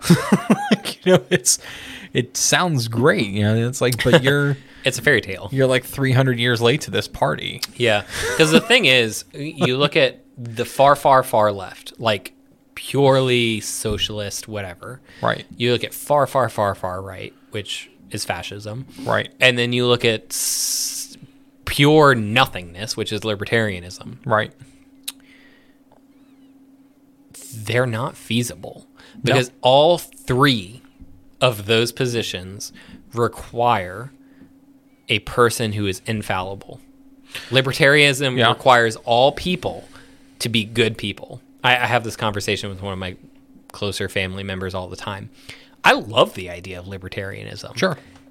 I think that if all people government though. Exactly. Like if all people were like me, and I know this is a dangerous place to go because it's like, well, I'm amazing. But like if all people I feel like if they had the same, and I'm not even saying good or bad, the same moral compass. Sure. If they all held the same beliefs, recognized that the same things is important, libertarianism would be great. But if your population is not a monolith, it is a freaking dumpster fire. Right. And very quickly becomes feudalism. It's a great system of government for like a Greek city-state, circa like 1000 BC. Oh, well, it's even great when you look at like Sweden, maybe, or Japan. When you look at like when you have societies within a society. Right. Basically a homogenous population that shares a set of common goals. Yeah. So Yogaville in Buckingham, are you familiar? Mm-mm. It is a hippie commune. They sell soaps and cheeses and random things. I don't know. But the thing is... all of the exports of a commune. Yeah, stuff hippies do. As one does. Yeah, so I don't know what they do. Yoga, I guess, is in the name. But the thing is, libertarianism works great. Sure. If every single person collects in an environment because they have mutual goals and mutual beliefs. And it only maintains its functionality if the people who don't believe what that community believes either remove themselves or are forcibly removed. Right. Because otherwise, history shows us they just kill them and conquer them and take them over, and then they install their own government. Exactly. Right. And so libertarianism doesn't scale well. Yeah, so like libertarianism, I tell people, in a perfect world, yes, that's the way it needs to be. Everybody has their little plot of land. Right, mind your own business. Yeah, you work your land, you trade with your neighbors, you never infringe on their rights, they never infringe on yours. Everybody's happy. Nobody's in charge of single-payer healthcare or whatever because, if you need help, you go to your neighbor who happens to be a doctor and they, give you a cast and everybody hugs and everybody's great and that's good. And everybody has their guns, but nobody uses their guns. And if they did need to use their guns, it's so rare. Right. And so it's just like, okay, like, yeah, I'd like that. I don't think there's a single person who listens to a libertarian speak and goes, well, I don't want to live in that world. Yeah. But it's never going to happen. Right. And any person who's a staunch libertarian that you talk to now, the only way that you get to libertarianism is either you buy a time machine, like you said, or you literally need to burn it all down. Right. Like you have to like be like, hey guys, right. You have to basically systemically kill every single person that doesn't consent to living in your little world. Yeah. And so if the U.S. were ever to become a libertarian like super country, we would have to rid any person who has a dissenting opinion. We would have to destroy every system of local, state, and federal government. That's the and we would have to descend in exactly. And we would have to descend into literal total anarchy. Right. And then out of the primordial ooze that is what is America at that point, China ascends libertarianism. And the thing is, closely followed by China. Sure. Or any other person who's like, oh, well, America's big and has things that we want. Right. So like, it's just not realistic. I don't care what anyone says. Maybe heaven we'll get to heaven and God will be like, why didn't you vote for JoJo? I don't know.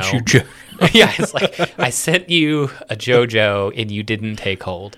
I don't know. But like, at the end of the day, it's not practical in any form to even say, hey, this is what we should be doing. There's a gray area in here between what the left and the right has to say. Things like single payer healthcare, I think, are really great ideas. I'm fine with the Second Amendment as long as we are like prioritizing other people's right to life, liberty, and happiness over your right to carry a AR-15 around you and a handful of pocket grenades into the Wendy's. Sure. There's a balance to be had there.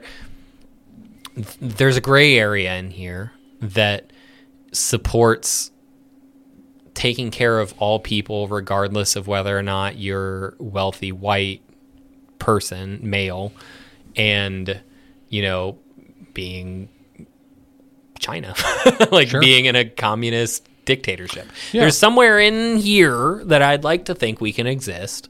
Well, and in here is actually the 80%. Right, it's not like, and I love when people are like, oh, well, the moderates are, they account for, it's like, no. So if you go to the technical definition of a moderate, it is people who have no strong preference to one side or the other, right? They feel liberally about some ideas, conservative about other ideas. That's most people. The moderates are actually probably 80% of the country. The problem is that the media, the propaganda, the never-ending news cycle has convinced people that the majority of people are actually on one side or the other. And so then people, getting back to tribalism, getting back to our desire to groupthink and to associate with others, we feel like we have to pick a side. And then your personal Overton window goes with you. And you're like, all right, well, I want to be with the right. And they're like, all right, but, you can't have single-payer healthcare if you come in here. If we let you in the clubhouse, you gotta leave that shit at the door. And you're like, fuck, okay, yeah, no, single-payer healthcare is evil. I'll give that up if it means that we save all the babies. Right, and so they jump in and like, all right, I'm a blood member now. I believe what the party believes. And same thing on the left, and it's like, if you want to save the planet, then you need to murder some babies. Right. Like, oh man, like, okay. No, it's crazy, man. I don't know. I think that I've been looking at it a lot. On particularly Twitter when I'm not banned. I'm intermittently allowed to use Twitter. So once every 3 weeks. Right. And so I think that, number one, if Trump had evidence of mass voter fraud, we would have it. Because he's not the kind of person to sit on that sort of thing. I don't think he can. I don't literally think he's incapable of keeping things a secret. He's as capable of keeping that secret as my son is waiting for Christmas to climb up to the top of our closet and grab his Nerf gun. Right. So I also think that it's true that there is, and I was talking to a person about this, it's true that there is some level of voting fraud, I think, in every election. There are the people who are dead that manage to vote every year. There are people who, on an individual basis, like poll workers, who will sometimes steal ballots or change ballots or whatever. But to talk about voting fraud on a mass scale, which is what would have to be happening right now for it to alter the outcome of the election. Because Biden, I think, in the state that he is least ahead, I think it's like 35,000 votes. That's Georgia, right? It's either Georgia or Wisconsin. I think Georgia's the only one that's going to a hand recount. So it would have to be, I think, like a 30,000 vote swing. And the level of fraud that you would have to perpetuate to change 30,000 votes is massive. Because that's the thing, is like, if we're talking about looking into voter fraud, Bush versus Gore, 100%, yes, we need to look at that. Because like, we're talking about a handful of votes. Right. When we're talking about 30,000, 40,000. That's a fucking city. 15,000 even. That's yes, that's enough to trigger a hand missing recount. Votes. Yeah. Or changed votes. Yeah. That's like somebody fraudulizing. Is that the word? Fraudulizing? I'll allow it. Fraudulizing, right? Making a fraudulent vote count to the portion of the actual population of a small city. It's like Charlottesville. Is someone... It would take an insanely large concerted effort. And if people like the FBI can find like the two guys in, North Dakota or like the people who were going to kidnap the governor of Michigan. Right. It's like if they can find those people, right, I think they'll find the 30,000 like fraudulent votes that get thrown in. Like, and you have to... Deep state or not. Right. It's like somebody's going to find that. It's like a conspiracy. You have to then suspend your disbelief to a level that indicates fraud on a like biblical scale. Mm-hmm. I mean, every part of the system will have to be just irreversibly corrupt. Yeah. And if you get to that point, we're done as a country. Mm-hmm. People just see when you cease to have faith in your elections, you're no longer a first world country. Mm-hmm. You're not. I agree. I mean, that's the threshold where people no longer have faith in the election and they do not think we have a fair election. That's it. We're done. It's like what I was saying when we started this section. The belief that you have fair elections is, in a lot of senses, just as important as making sure that your elections are fair. Because if you don't have an electorate that believes the system is fair, then you immediately end up in a position where you either have disengagement or you have people who are unwilling to call out fraud when it needs to be called out. Or you have people that are like, fuck it, it's time to flip the table. Because, we play by the rules and we get fucked. That's how people feel about it. Yeah. I think people can accept the outcome of an election that they believe is fair. Mm-hmm. They may not like it. They may wallow in it for a couple weeks or 4 years. but it is ultimately, I mean, that's what keeps the wheels on. Yeah. And that's the thing that I think that when we kind of talk about this election, do I think it's over? Yes, I ultimately think it's over because I think that as much damage as this election has done to the confidence of certain voters, I think that it is going to take a couple more like this to really tip the scale into Americans, big picture, are losing faith in the system. I 100% believe, yes, I think this was harmful. To democracy in America. I think it's harmful to democracy across the world, honestly, because regardless of what position you take as far as us being, the police of the world or how much we should actually like physically have our hands on other people's things, people do look to the United States as a model for democracy, for fair elections, for these kinds of things. And every year that we succumb to this level of partisan, what I will call bullshittery, we lose respect. And I don't say that from the position of like, oh, we need their respect to be a credible country. But we do need respect to shape democracies around the world. There are countries that are just teetering on the brink between accountability and no accountability. And I don't want to say, democracy and socialism or whatever other people would frame that of, because I think that's a bullshit reframe. It's between our government is accountable to us and it's not. Right. And we have to model accountability to the world. At the end of the day, that is what America really stands for, is that the government is accountable to the people. It doesn't matter if we are socialist or libertarian or whatever the F we end up being. America's real power and purpose, I think, on the global stage is modeling governmental accountability to the people. What the people decide the government will do. And we have very much lost our way in that. You can say it's partisanship. You can say that it's campaign finance reform, gerrymandering, whatever. You can point your finger wherever you want. At the end of the day, our government is not accountable to the people.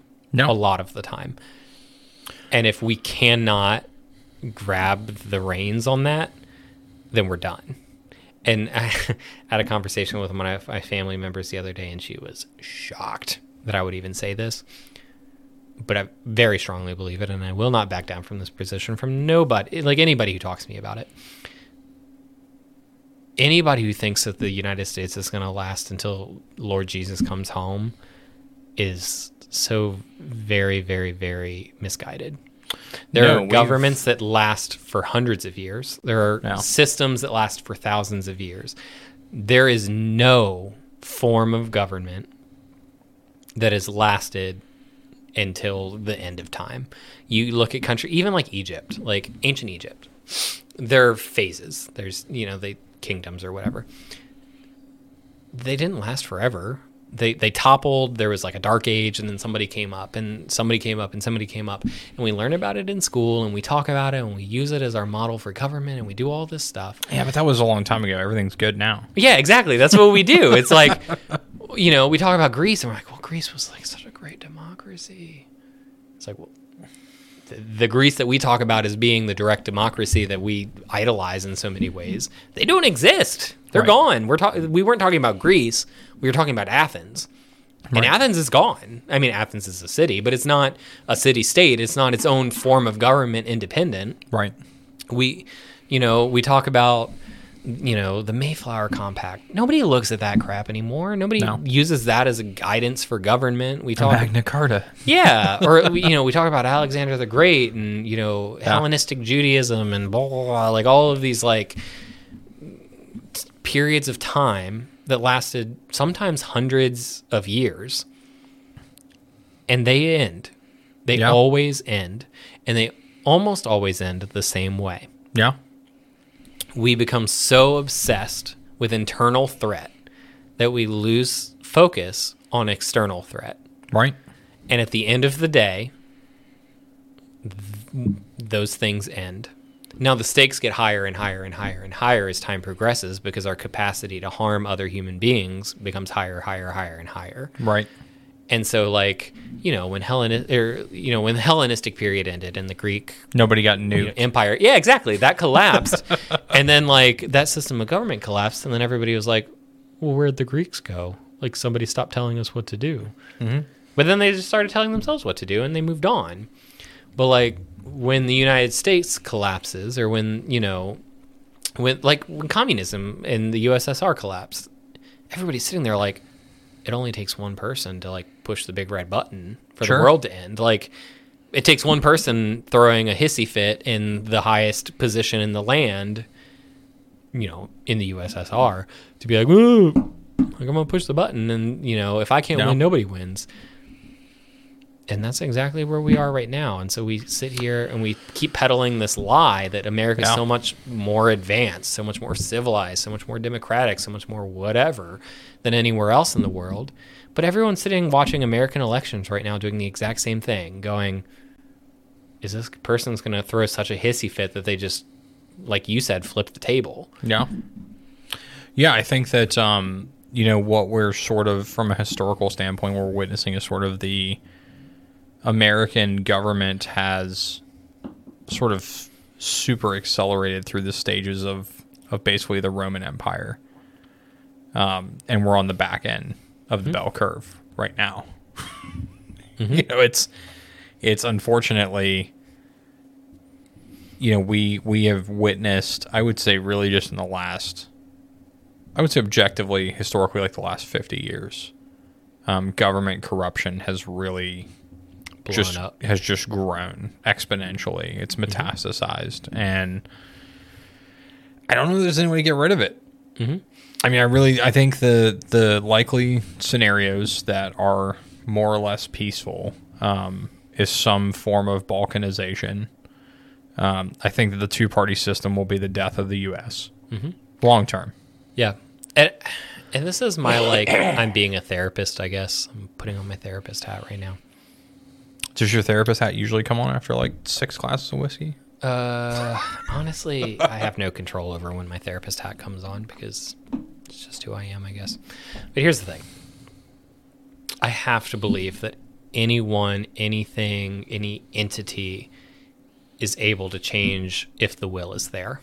I have to believe it. So I think the participation of 40% of our eligible electorate pretty much says it's not. And that's the thing.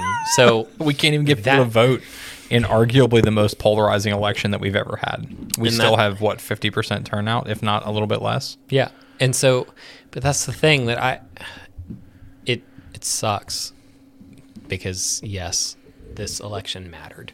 Last election mattered. Every election we've ever had matters. I have to believe that there's the capacity for change. Yeah, I think and our government, our country is predicated on the belief that we are capable of change, of growth, of providing opportunity. And I'll hold to it today just as much as the day that I die, that we are able to change. And we are going down a wrong course. Like I was saying, I think it was before we started the podcast, I'm a huge believer in and versus but. Yeah. We are capable of so much growth, of so much change, of the ability to see the humanity in any person, in any situation. Doesn't matter if you're black, you're white, you're a woman, you're a man, you're, gay, straight, whatever. Your ability to see the humanity of another person is absolutely limitless. And if we don't figure this shit out, yeah, it is going to end in a bad place.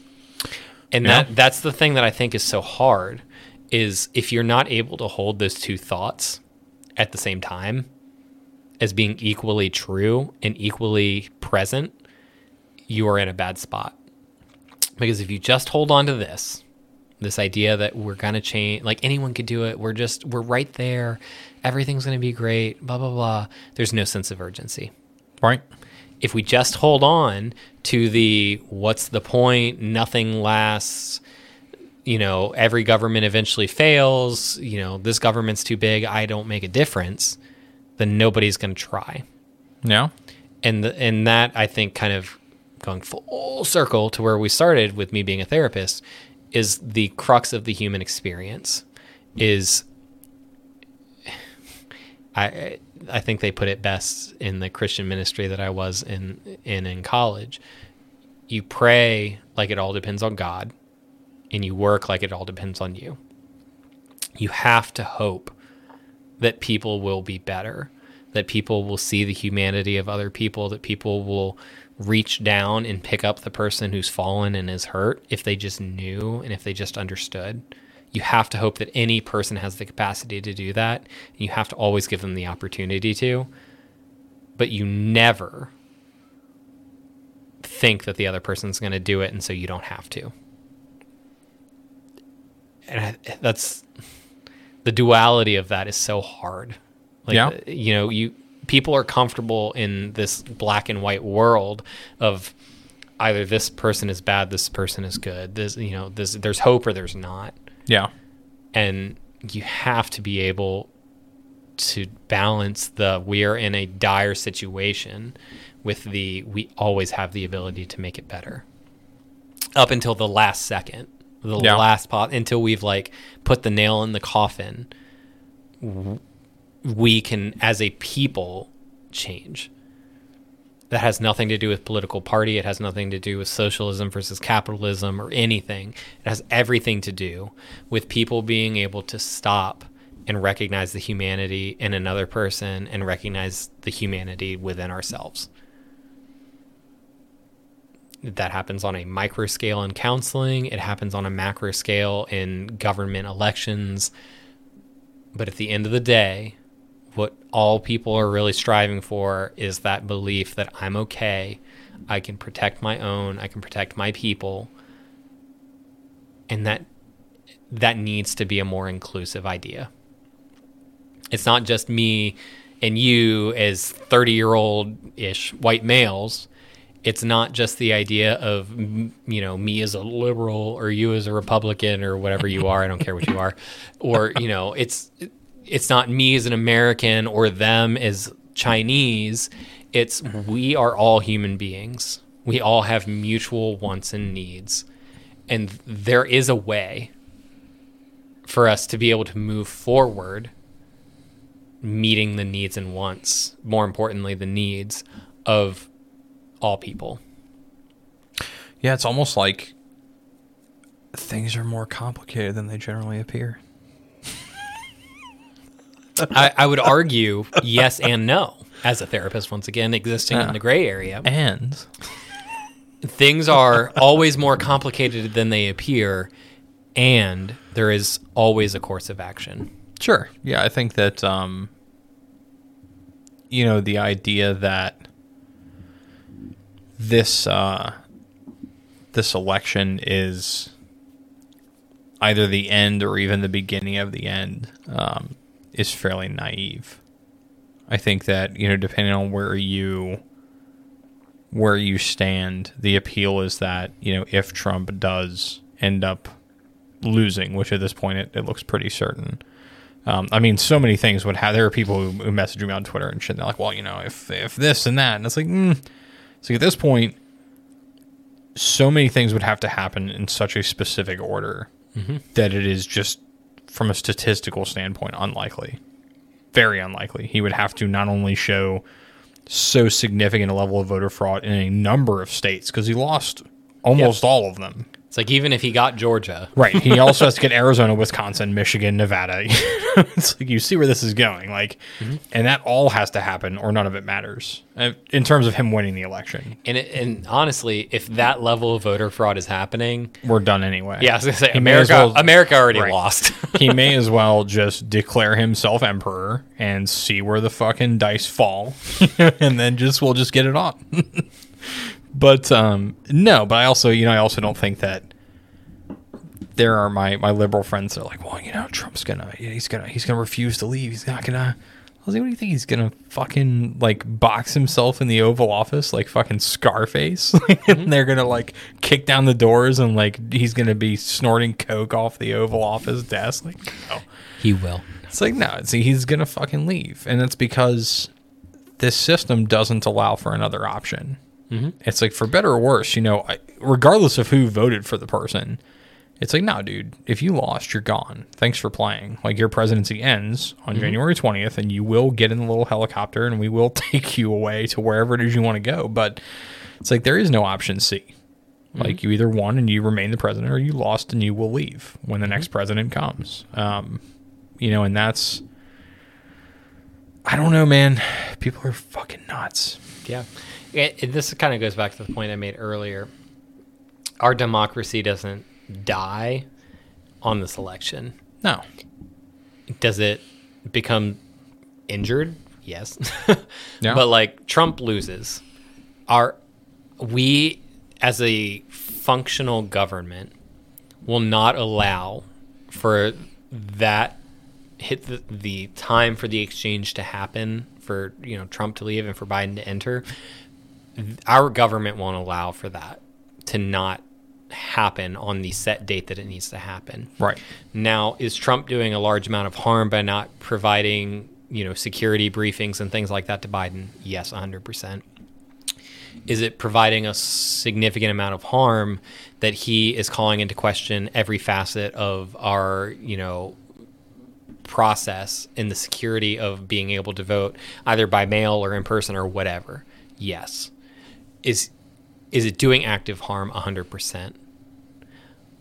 But our system has not been degraded over the course of this one election to the point to where that is going to result in Trump remaining in the White House.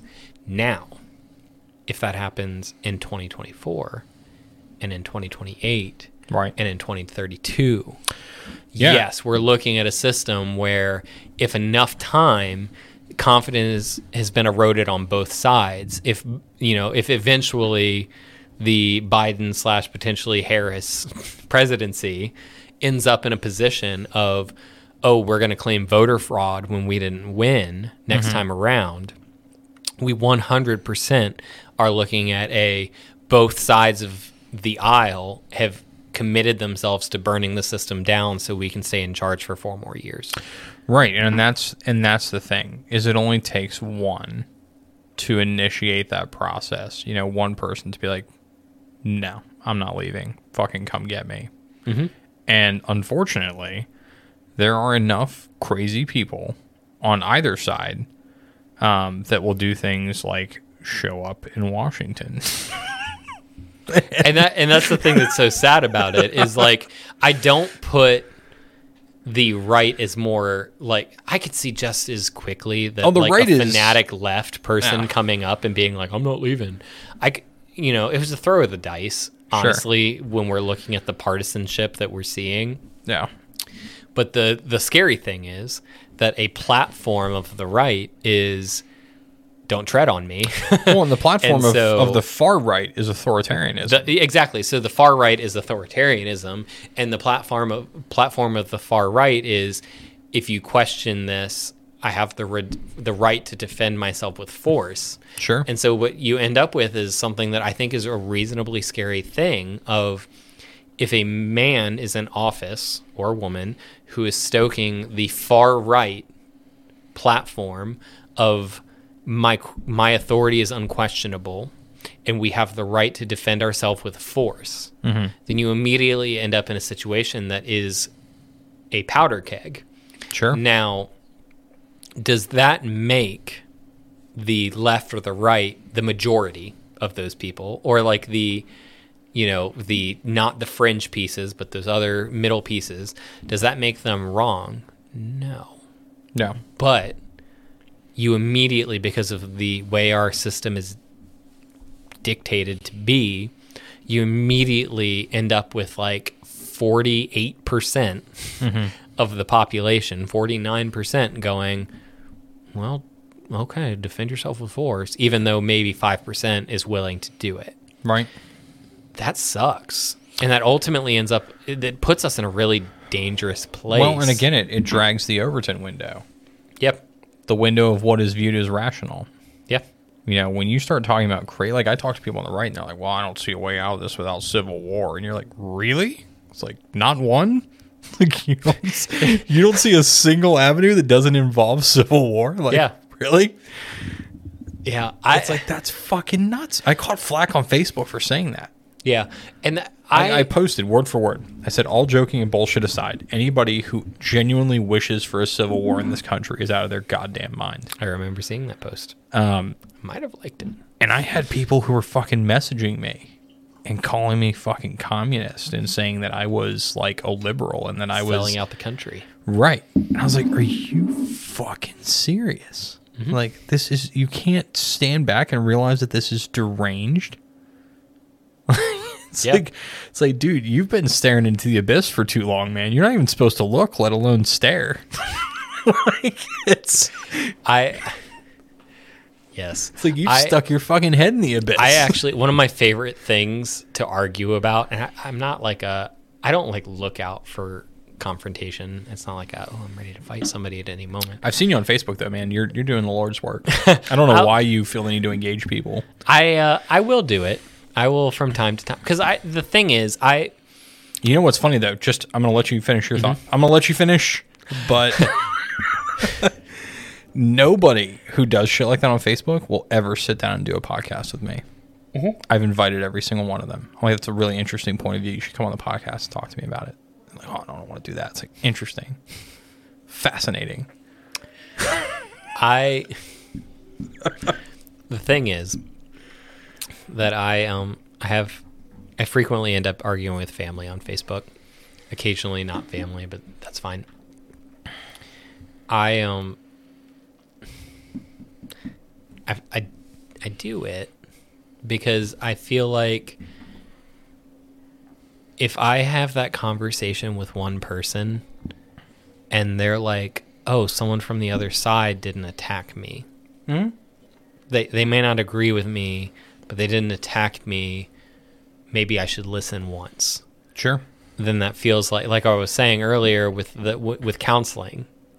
I'm not for big gains. I'm for, we're at a 9.5. If we're at a 9.4 tomorrow, fan freaking tastic. That's how I feel about any person. If I can have a conversation with you about defunding the police and move you from, any person who thinks that reallocating local, state, and federal finances towards prevention care versus,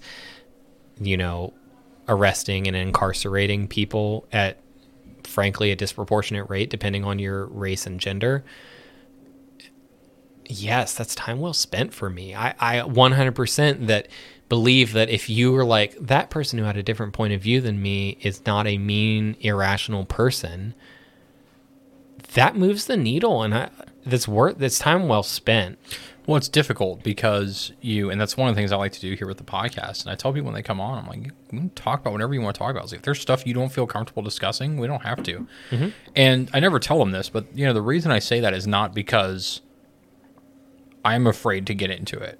Mm-hmm. I will talk about anything you want to talk about, including lizard people and Pedophile Island and whatever else. But I realize that other people, when put to task over what their beliefs are, it doesn't stand up. Mm-hmm. And they'll end up looking foolish. Mm-hmm. And I don't want... That's never the goal of bringing somebody on, is to make them look like an idiot. But I want to tell them... Be like, some people will do that on their own, though. No, I mean, I think that, like, my goal is not to make you look bad, and if you cannot articulate the things you supposedly believe, like, maybe you shouldn't believe them.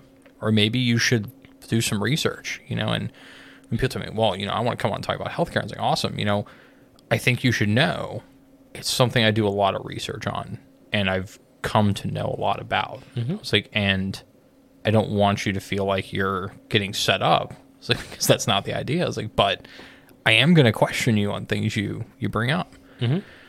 But no, I think having the conversation is important, and having it in a non-threatening way, and then it puts people in an uncomfortable position because it takes it out of the realm of conceptual and puts it into reality. Mm-hmm. It takes it from being, oh, the liberals believe this, to my brother thinks this. Mm-hmm. My dad thinks, somebody I respect thinks this. You saying that is actually 100% the reason I do that. One of the conversations that I have with someone on Facebook that I think of often, it was my wife's aunt-in-law. I don't know. Ex-aunt-in-law. I don't even know. What the hell is an aunt-in-law? I don't know. I mean, they're married to your blood uncle, but they're not anymore. Whatever.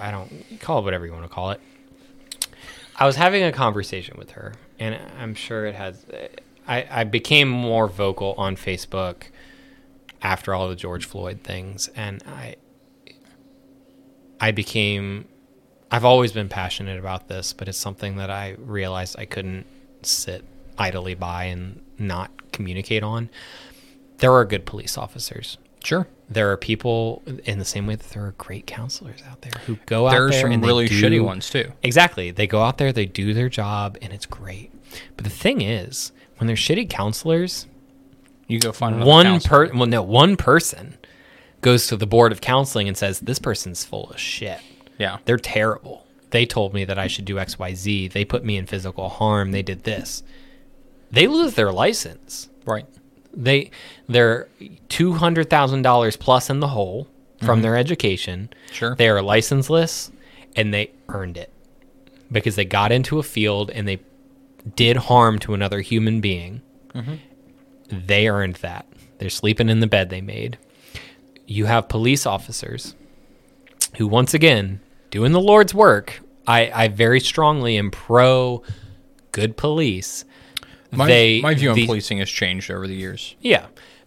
The bar for becoming a police officer is significantly lower. So it depends. It depends. It depends on where you are. So like in some areas, there are positions like in our area, for instance, Albemarle County is the desirable department to work for. Mm-hmm. And the reason is largely benefits, pay. Mm-hmm. The amount of people and resources they have is considerably higher. Mm-hmm. And you get things like your own car. You don't have to share pool vehicles. You have access to trainings and additional, resources and continuing education units, things like that. It's a much better place to make a career of policing. But what do you do when you have a place that's good with, like, has a beneficial path for having a career? You get competition. When you get competition, you pick the best people. Yeah, and when they wash out, they go to Charlottesville. They go to Charlottesville, they go to Richmond. Or Waynesboro. They go to Virginia Beach, they go to Waynesboro, they go to Northern... they go to places that have high need. Right. And this is ultimately what I'm saying. And in those places, the barrier of entry is fairly low. Yeah, exactly. And so what I'm saying here is not that all This is a huge tenet in counseling. Black and white thinking is bullcrap. I'm not saying all police are bad. I would never in a million years say that. I'm not saying that all police are good, because the flip side of that white position of, hey, all police are, bad, is the black position of, all police are good. And I'm not saying that by skin color. I'm saying that by I was going to say dichotomous thinking. I intentionally flipped them. Strictly a figure of speech. Yeah. So I thought about it before I did that so that I could make that disclaimer and be like, oh, that's not an intentional thing. And that's a product of being a counselor, is I think about my words before I say them. It is not black and white. No. It is, or red and orange, or whatever you want to call it when we're talking about just it's not apples and oranges. It's, you have a system that in the United States, there is a low amount of accountability in a lot of senses for police officers when it comes to their ability to be prosecuted for crime and the accountability that they're held within certain districts. Now, that does not mean that every district is wrought with corruption. Mm-hmm. It does not mean that all police officers are bad. And it does not mean that we need to throw the whole system out. I am not like an extremist in any way, shape, or form. But I am very strongly in favor of the fact that there needs to be some freaking accountability and some consistency in positions that we hold. Albemarle should have the same standard as Richmond, as Northern Virginia, as, Norfolk, Virginia Beach area, as California, as Florida, as whatever. It's strange to me that we are so slow to recognize that there are just certain standards that need to be put in place when it comes to certain things like use of force and who we're using our force against. Now, do I recognize that there is a disproportionate amount of violent crime in certain communities? I do. Does that go along racial lines sometimes? Yes, it does. Does that also go along lines of socioeconomic status? 100%. Does that go along the lines of education level? 100%. So when we sit here and have these conversations of, oh, this is a black or a white issue, and that time I do mean it by race, or this is a Republican liberal issue, that's bullshit. Sure. What we're really talking about here is standard of living. We're talking about opportunity, and we're talking about holding those accountable, or holding those who are in positions of power over certain populations accountable for their actions. Part of the reason that Albemarle County's police force is of a higher quality is because they're rich. is because Albemarle County, in the grand scheme of things, is a very wealthy county. Yeah, proportionally. Loudoun County in Northern Virginia. Yeah. I bet you do not hear a freaking peep from them as far as the quality of the police department, because they have enough money to fund the police department adequately. Right. And they also have some money to put towards some other things. Sure. And the other piece is that Loudoun County is so freaking expensive to live in. Albemarle County is so freaking expensive to live in. Right. That it becomes cost prohibitive for people of lower SES to get there. Right. So you don't end up with situations where police have to have a split-second decision about the use of force nearly as often as you have people in Richmond or in D.C. or in Virginia Beach. Yeah, but that's just like really complicated, though. It is really complicated. Fucking cops are bad and we need to take their money. Exactly. So, but the thing is, I had a really long discussion with somebody about it with Fluvanna. I can't believe you type all that out, man. Like I said, you're doing the Lord's work, but Jesus. But because here's the thing, my friend Jordan, he has a family member that I frequently get in, I think, really good political discussions with. I had made a comment about the allocation of resources and how I don't think that it's fair or equitable based on race, SES, and things of that nature. He was like, okay, well, explain to me how Albemarle doesn't do that appropriately. And I'm like, hey, you live in Albemarle. That's really great. Albemarle actually does a better job of it than some places. Sure. Because they have more resources. But let's talk about Fluvanna County. Fluvanna County... You know how many Fluvanna deputies are on the road right now? I don't know. Just guess. I would guess 2, if that. 2 and 1 state trooper is typical. Who's on call? State trooper's not on the road. He's probably at home. So, and that's the thing. So when we're talking 2. about counties and their allocation of resources, when we're talking about law enforcement and incarceration in Fluvanna County, we're nearly approaching 50% of the county's total financial resources are allocated to that. Sure. Now, what does that leave? We have education, which luckily is subsidized by the federal government. Every other thing that a county needs to tend to. Exactly. So we have education that everybody's like, well, yeah, we need to educate our kids. Luckily, that's subsidized by the federal government in a large way, but still takes up a large portion of Fluvanna County's resources. You are then left with social services and, road, infrastructure development and financial development and paying county, employees that do like pensions, all of it. Yeah. So you're looking at this huge pot. I mean, not a huge pot. Fluvanna's small, but huge proportionally pot of resources.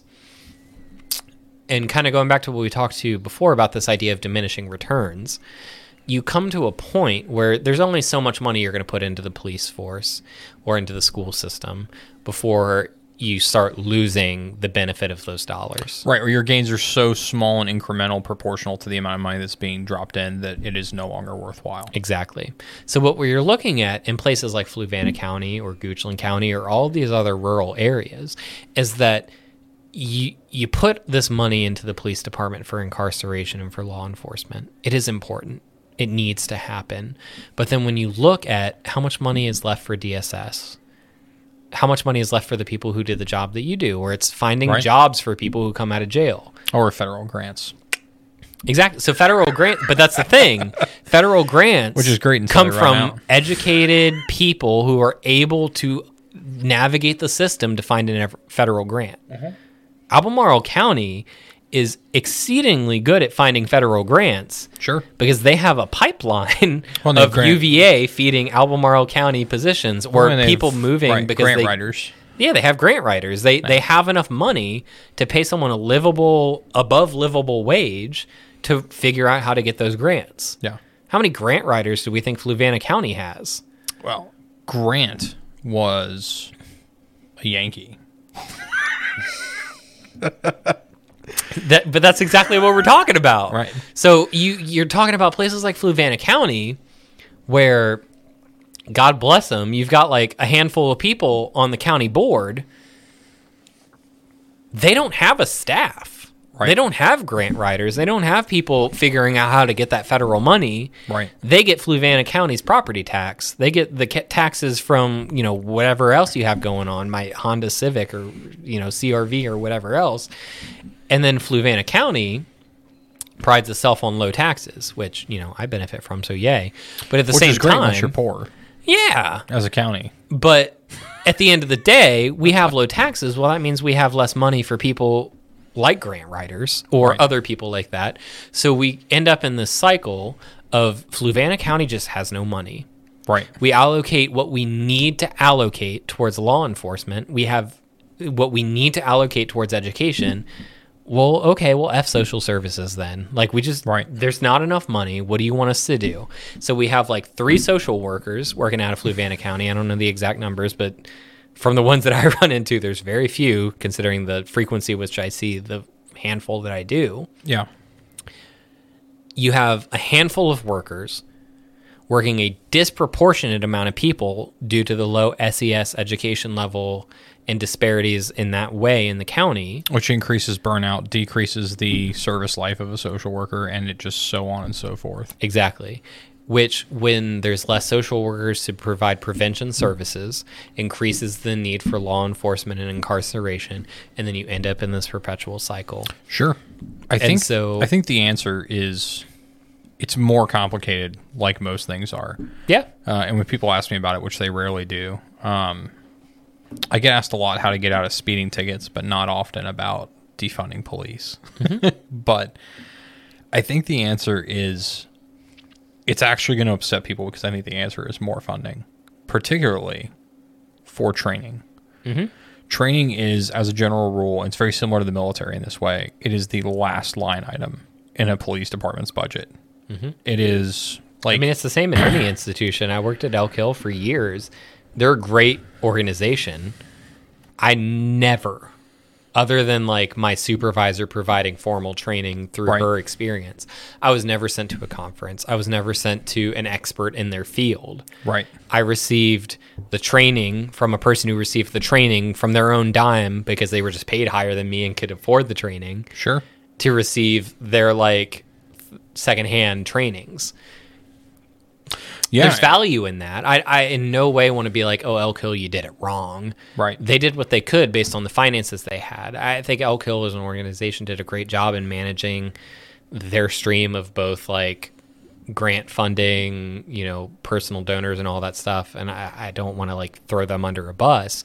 But that's what, like what you were saying, it's the last item in that thing is training. Organizations do what they can. No department wants to be staffed by incompetent cops.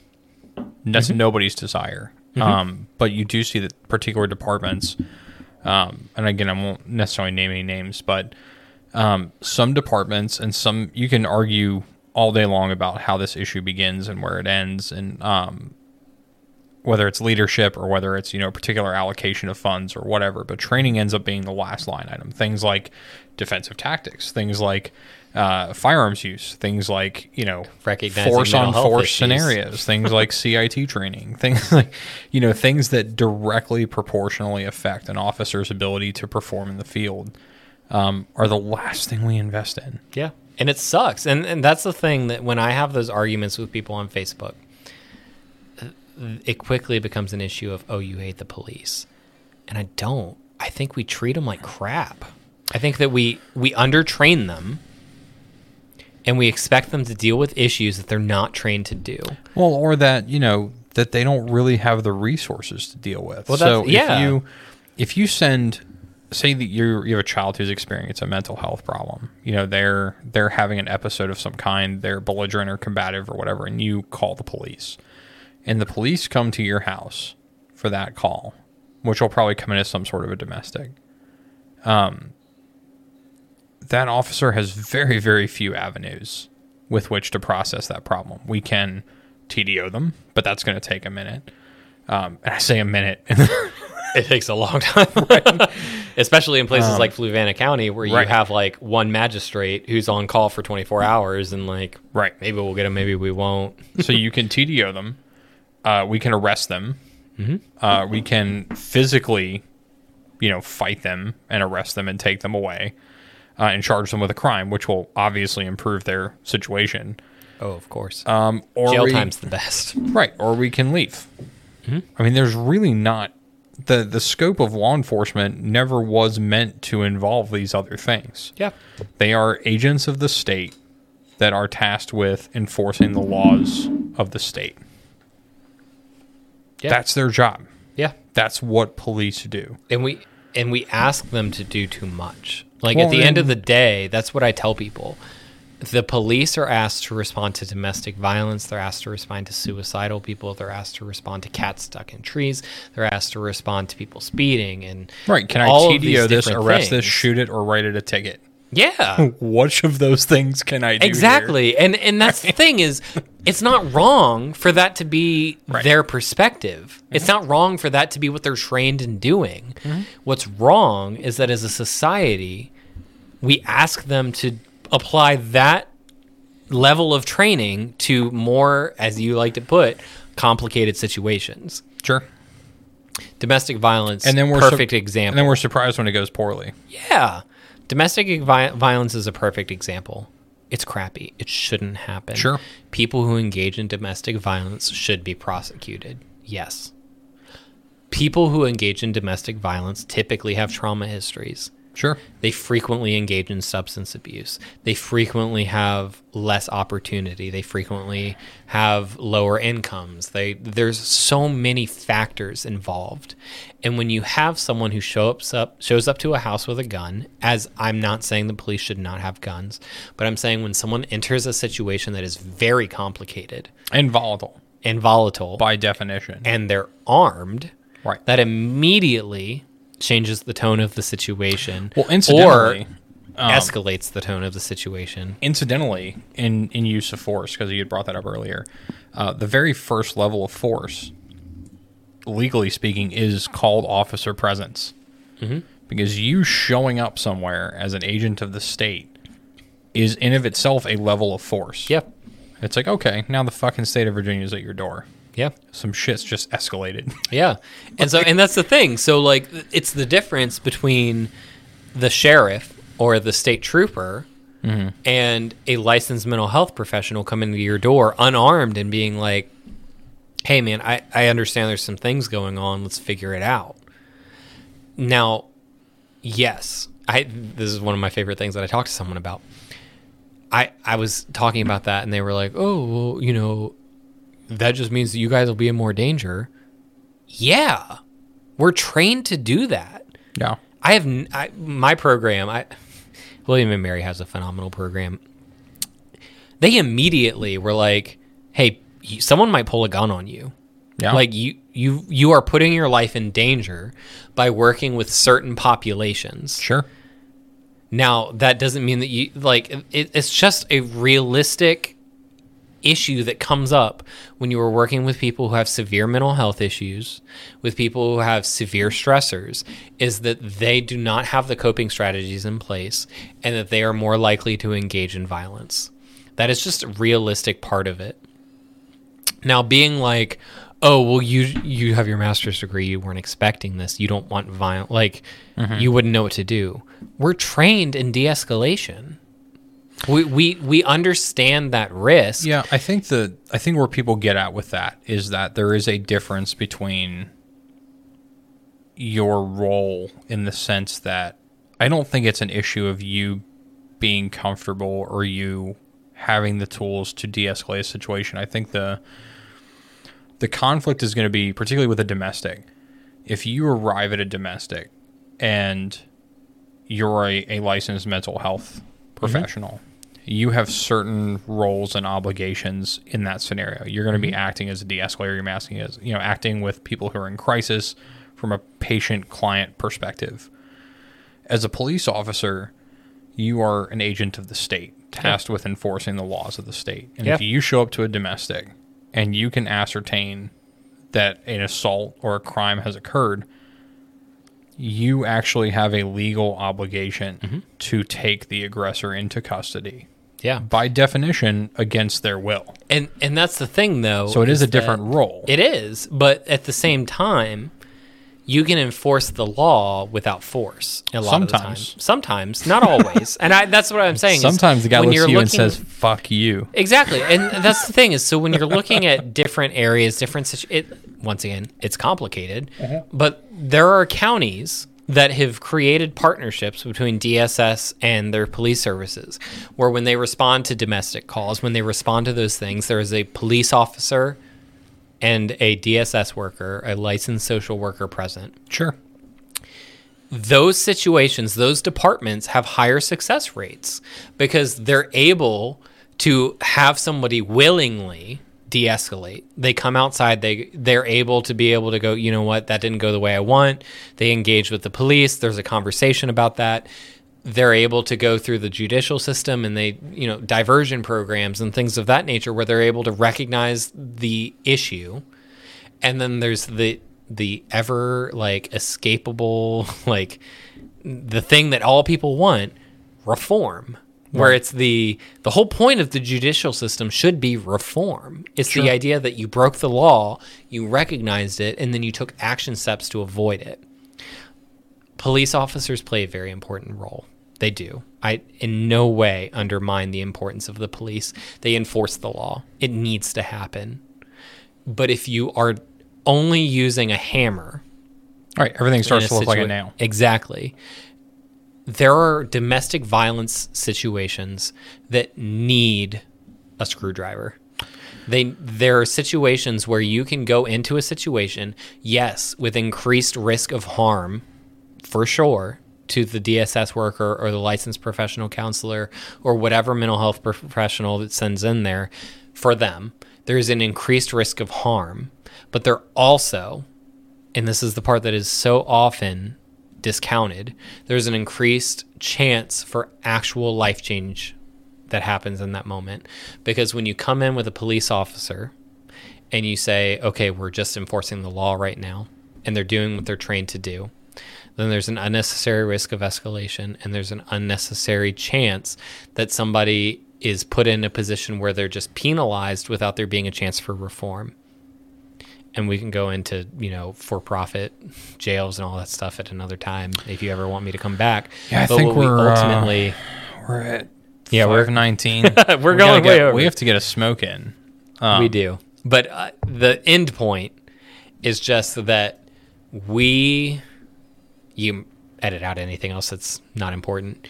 We as a society have elevated the importance of enforcing the law, of punishing individuals over the need for reform. And this goes back to the point that we were talking about with the election. You have to believe that there's change. You have to believe that people have the capacity to do better if they had more opportunity. And when we only respond with law enforcement, or when we overwhelmingly respond with law enforcement, or when we respond with law enforcement, turf them to DSS, and DSS is working with 45, 50 clients in a month, you're not going to have meaningful reform. Sure. You're going to have people who play the system. You're going to have people who avoid the law. You're going to have people who are disengaged from mental health services, and you ultimately end up in a place where people don't make meaningful life change.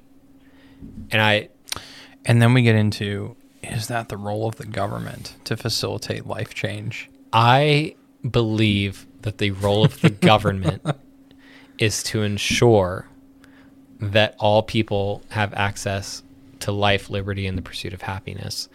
If there are systemic issues in place, be it racial, economic, or any other thing, that puts somebody in a position to where they don't have access to opportunity and therefore don't have access to meaningful life change, then it is the government's responsibility to provide services to give that person an option to pursue that.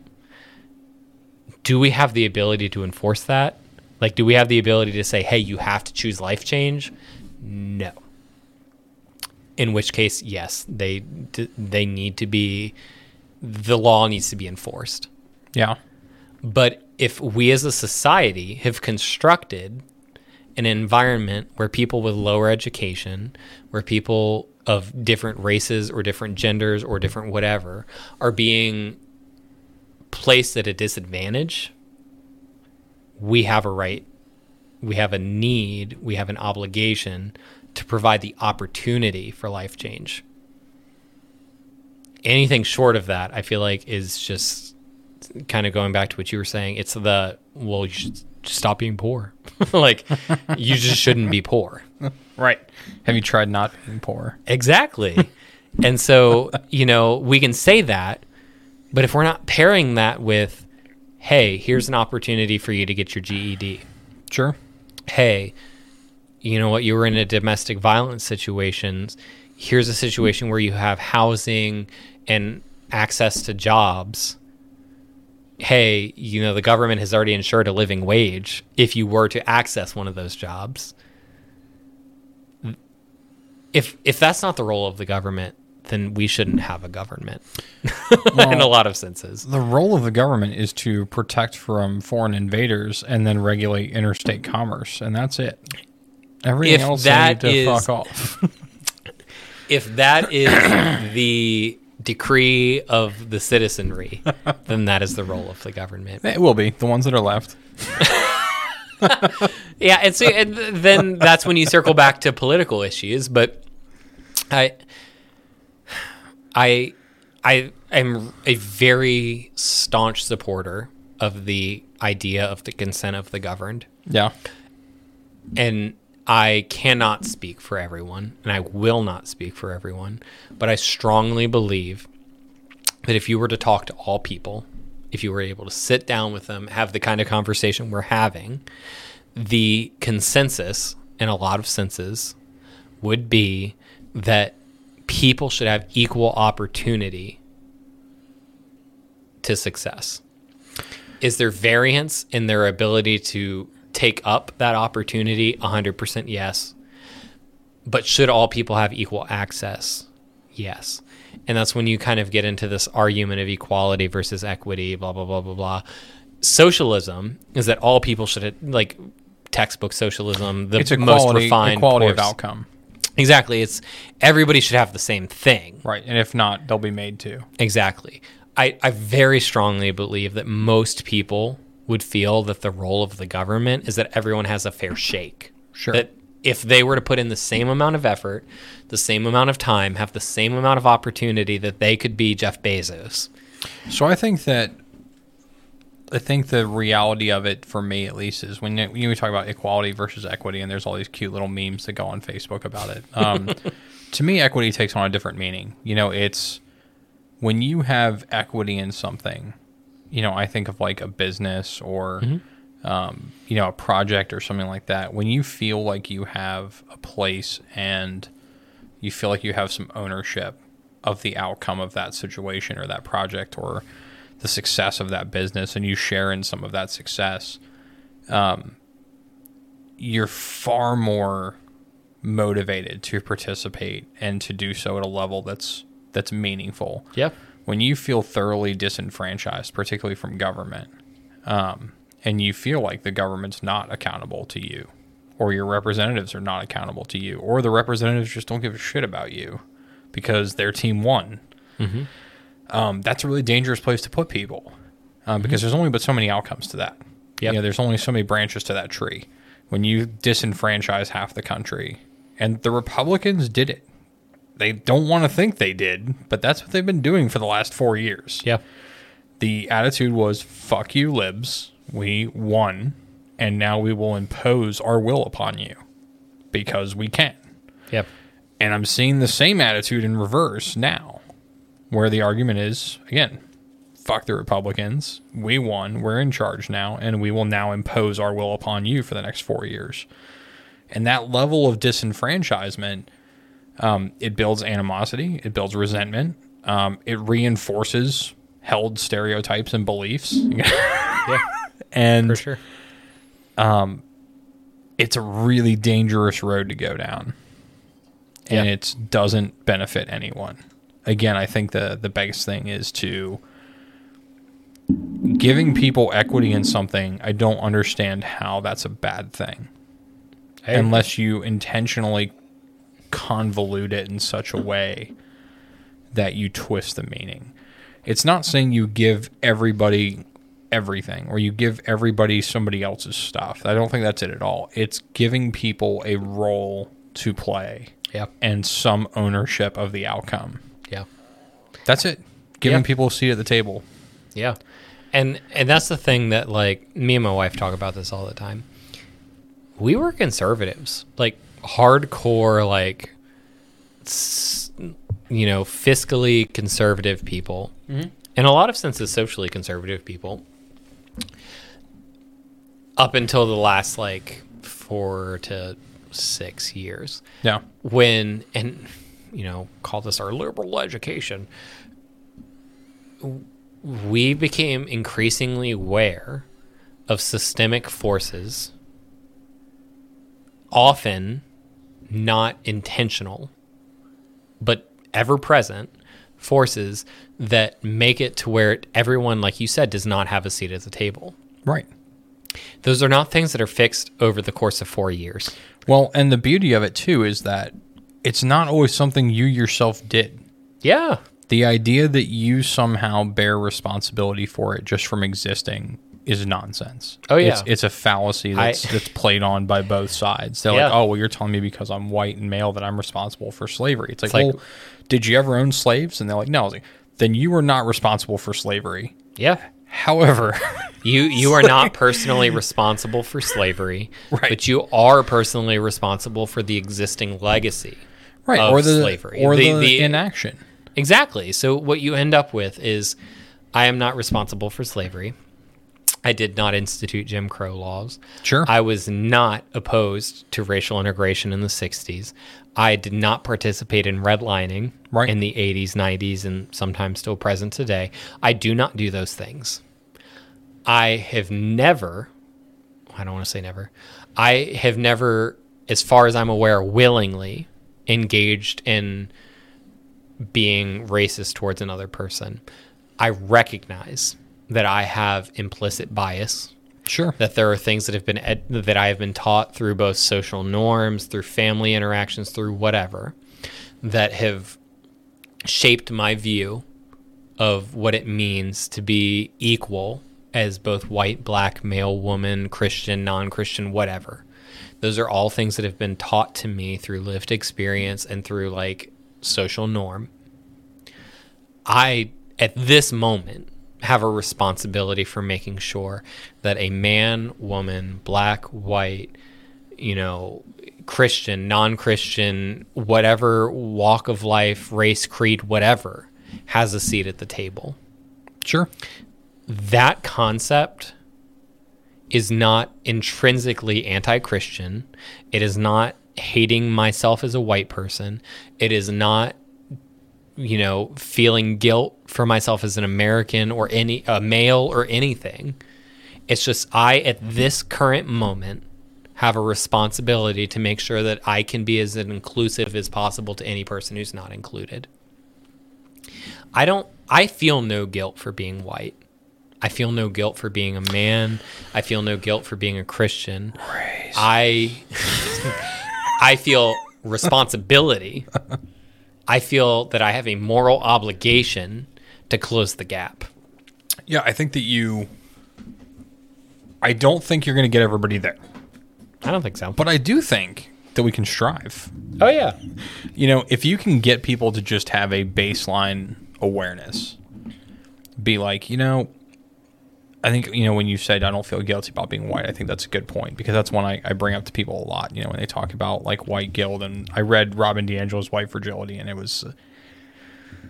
wasn't a huge fan. I think it was an oversimplification of a very complicated issue, because I don't think that any one person or entity or group bears 100% of responsibility for any of it. Mm-hmm. But I will say that when I talk to people about it and I say, they're like, well, I shouldn't have to feel guilty because I'm white. I was like, I agree 100%. I was like, I think that's an absurd notion.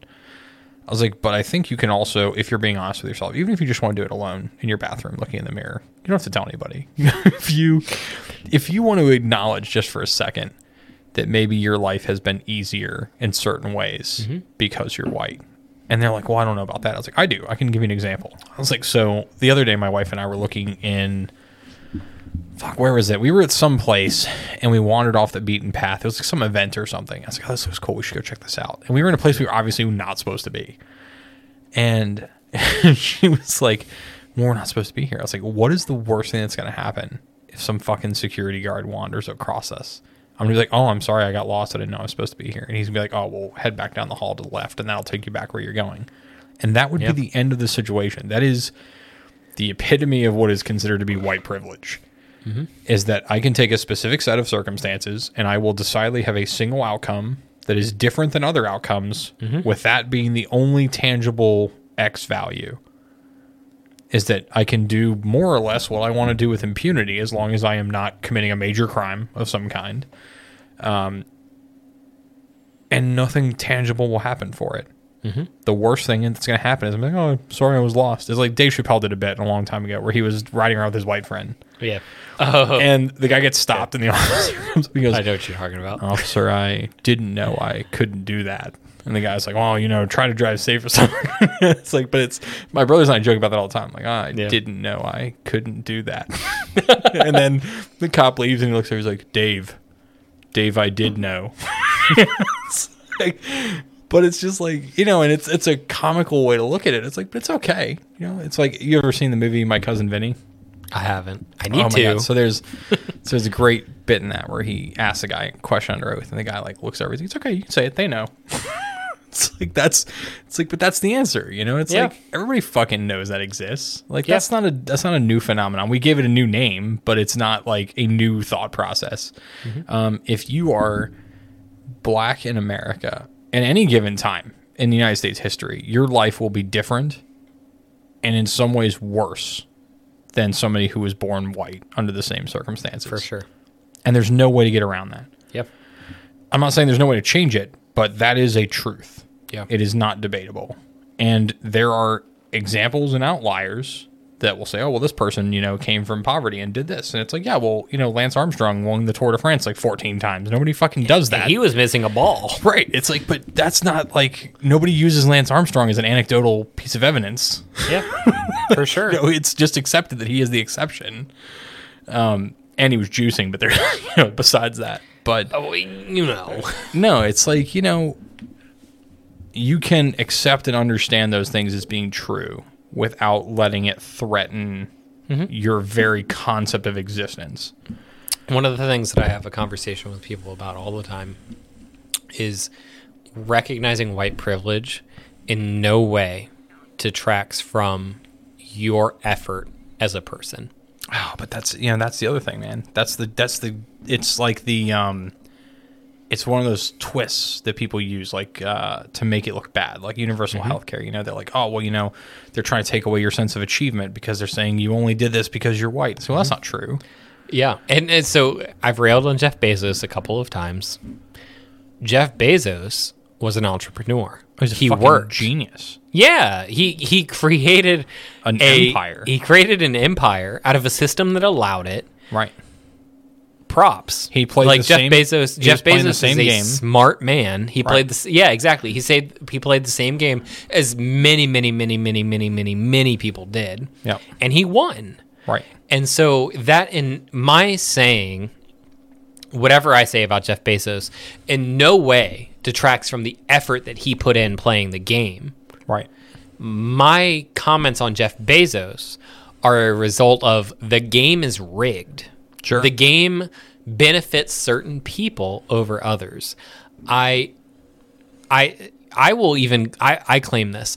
I came from a comfortably middle class white family. As did I. Yeah, I am a white male. I also had the privilege of traveling to a lot of very unprivileged countries, and I got to see firsthand what life in America is actually like versus the rest of the world. So, and that's the thing. So we are so ready to admit American privilege over Venezuelan privilege. Oh, sure. We were born here. It's been easier for us. Yeah. Everything about being an American. If you were an American in the 21st century, you are at a place in which you are the 1% of people who have ever lived in the history of humanity. Oh, yeah, for sure. And we're so ready to admit that. Right. And then as soon as someone's like, oh, but certain Americans have it worse than other Americans, we're like, oh, bullshit. Right. And that have you tried not being poor? Exactly. It's this idea that once you're American, you made it. Right. Everyone's willing to admit that. They're like, well, at least I'm not Indian. At least I'm not Chinese. We sit here and do that all day. At least we're not in Ghana. Sure. But then as soon as we're like, oh, well, there's certain Americans that don't have the same opportunity as other Americans, we're like, well, that's not possible. No. That could not be the case. They're not working hard enough. Exactly. Have they looked for their own bootstraps recently? Yeah, exactly. It's like if you found your bootstraps, you pull yourself up. Right. But as this person, you probably haven't even looked because you're not as smart or you don't care as much. Right. And the thing is, I get so upset about it. But like I have benefited from privilege. Sure. And it's not even just like by stuff there's stuff that I've chosen, and there's stuff that I choose to benefit from that privilege. I've been in interviews as a 20-something-year-old man that they've been like, honestly, we've had 6 women apply for this position. You're the only man. We have 6 women on staff and 1 man. We need a guy. We need you. Yeah. And in therapy, I will say that there are certain jobs where it doesn't matter if you're a man or a woman. Like, you do the job the same way. I get that in counseling, there are men who want to speak to men. There are women who want to speak to women. There are people who fall in between who want to speak to someone who falls in between. I get that. There's this idea of representation within fields. There's this idea of I feel more comfortable. And that's really what we're talking about in therapy. Right. Is this idea of I feel safe here. I get that I need to be represented within my field. I don't feel guilty for being represented within my field. The assumption, I should say, is that was not the sole point of having picked you. It wasn't. I was good at what I did, and Right. I was a man. But the thing is, when we're looking at based strictly on effort, Sure. there are women who were just as qualified as I was. Sure. But at the end of the day, they needed a man because there are elementary school aged 7, 8-year-old men. Right, and half women- of them are men. Exactly. Right. Who need someone that they can talk to. Who is also a man. Exactly. Based on their developmental level, their ability to process what's going on, based on their just socioeconomic, whatever norms, they need to be able to talk to a man. There are children, there are adults, there are whatever age you are, who never have been able to open up to a man, and it means something to speak to a man in that Sure. way. It is a therapeutic benefit that I am a man. There's also a lot of benefit, and there's something to that in the probation side of things too. When I worked a domestic violence case, so we had one female officer and one male officer, very specifically for that reason.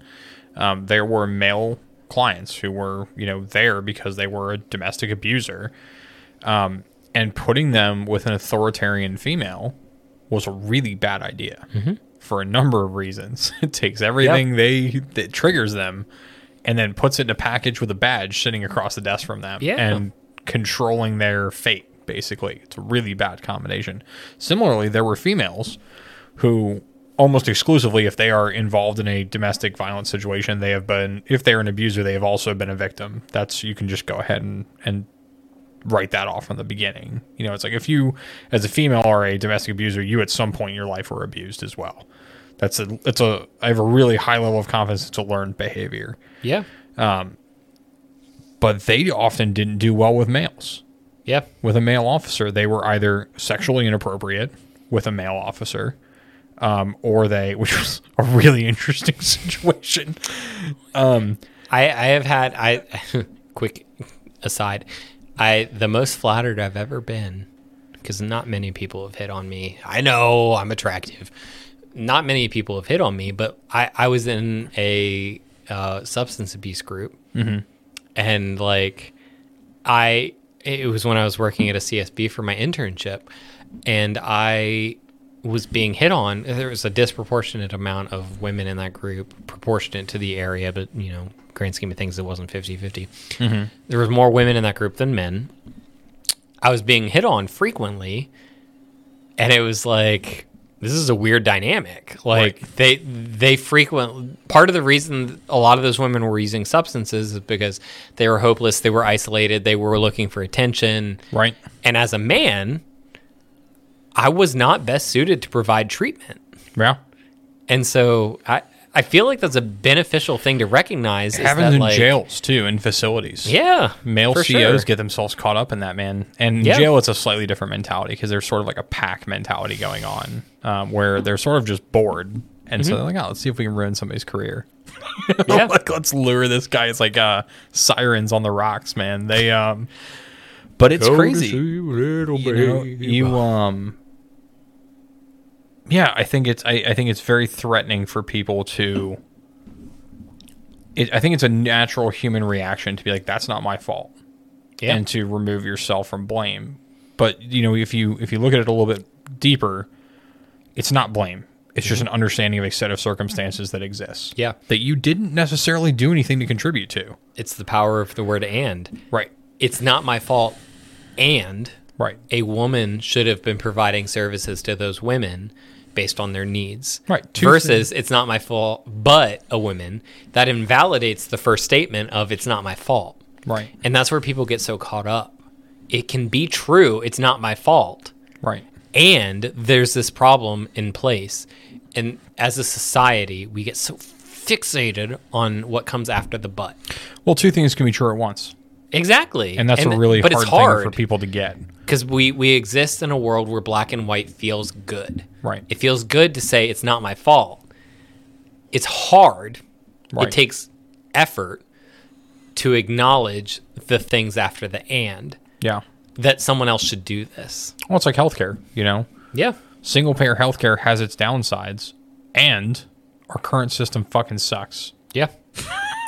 Exactly. I mean, that's the thing, is that we can look at all of these things. I don't hate America. I love America. I'm so blessed to be here. I thank God every day that me, my wife, and my family exist in a country where we have opportunity, where we have access to education, where we have the right to engage in our Christian beliefs the way that we want. It's beautiful. I love what our country does. And there are not, I mean, I'm not going to say America's the best country in the world. I don't believe it. I think we are. And that's the thing. So other people can. I don't 100%. I don't 100% believe that we've got it. America's watching. Just be careful what you say. I don't 100% believe that we are intrinsically better than what the UK's got going on, or than what, other Germany. There are countries where I'm like, if I was born there, I'd be a happy person. I'd be speaking German, but I'd be a happy person. I should say I don't think that we are the only good country exactly. in the world. I think and that's the thing. But that's an and statement. Right. We're amazing, and there's other countries that are doing it right differently. Yeah. Germany is run very different than we are in a lot of ways. Yeah. The UK is run very differently than we are in a lot of ways. Sure. And people are happy there. Yeah. Finland, Denmark, all of these countries that have access, it doesn't matter if you're capitalist, socialist, whatever. Yeah. Access to education, accountability to government, equal opportunity, access to healthcare, access to shelter, access to basic human needs. I don't want to say rights because people get really up in arms when you use the word right. The needs of a human being. When you have access to those things, regardless of system of government, people are happier. They are more successful. So I think that's a correct general statement. I think where most people who are maybe intellectually sound and well-traveled would come at you is that there is a significant difference in most of the places you listed between them and the United States. A lot of it is a largely homogenous population that values education and civic participation, which the United States does not. Geographically and politically and ideologically based, we're significantly different in a lot of areas of the country. So I think there are, as a generalized statement, I think it works really well. The idea that if you provide people with the basic security and human needs and decency, and you treat people with respect, that only good things will come from that. I think that's true. But I think there is more to just, like, for instance, England. There's more to it than that. Oh, for sure. There is a divergence of cultural development that spans several hundred years, and particularly in the way of national priorities. So, like, the National Health Service is a really good example. So people talk about the NHS a lot. And a lot of England has a lot of shit to talk about the NHS. Yep. And they also would never want our system instead. Oh yeah, for sure. That's they're like, oh no, we don't come at the NHS. And I've seen it on like Twitter. It's like they can talk shit about it, but it's still they think the best thing that's going. And it's kind of an interesting dichotomy, but we have to stop. That's the thing. Come, bring me back later. I'll bring you back. I'll talk all day long. I guess the point that we're going to end on. I'm going to give you the last word. Give me the last word. Like Bill O'Reilly. I love it. You better, because I'm the guest. You respect me. At the end of the day, I love America. I think that we're doing something really special here. I think that it becomes more special. It becomes more inclusive. It becomes better when we're able to recognize that there's gaps in our ability to care and love for other people. I think America is fundamentally rooted in this belief that everyone should have access to certain rights and to certain privileges as an American citizens. We're not doing as good as we should. It does not discount the effort. It does not say that those who spilled blood in World War I, World War II, Vietnam, any of those places, their lives were lost in vain. And that's something that I hate. I hate when people point to that, because any loss of life is tragic. Any situation where somebody has put in a significant amount of effort to include and to bring other people up needs to be recognized. And I very strongly believe that. that does not mean that we don't have work to do. I love that we're having the conversations that we're having. I love that we're having the conversation about the lack of inclusivity in government, the lack of inclusivity and opportunity economically, in how the law is applied. These are conversations that need to happen. They do not in any way detract from how far we've come. They do not in any way detract from the amount of effort that we've put in to get where we are. We still have places to go. I believe strongly that capitalism can be a good thing as long as there is accountability in capitalism. I believe that socialism could be a good thing as long as there is accountability. I believe that all people are created equal. All people should have opportunity. But we need to hold people accountable for applying those beliefs. If the law doesn't represent, if we are not electing people who represent that, though the majority of the country believes that that should be represented, we need to look at how our government is operated. We need to look at campaign finance reform. We need to look at how the electoral college works. And we didn't hit on that, but whatever. We need to look at how our system of government operates, how representation turns into actual law, and we need to be able to keep people accountable. But at the end of the day, if we're sitting here bickering about whether or not we should feel guilty about our whiteness, or whether or not making minimum wage at $7.25 is okay in Virginia, or whatever, if we're sitting here bickering about that kind of stuff, we are losing sight of the importance of equality, like legitimate equality, the equal access of opportunity, the equal access of being able to be represented in government, to be represented in business, to be represented in our community. I love what America has going on, and it can be better. We need to stop that idea that someone who believes different than us is saying that what we believe is also untrue. They can both be true. We can both pursue those things. It may take compromise. It may take a great deal of effort.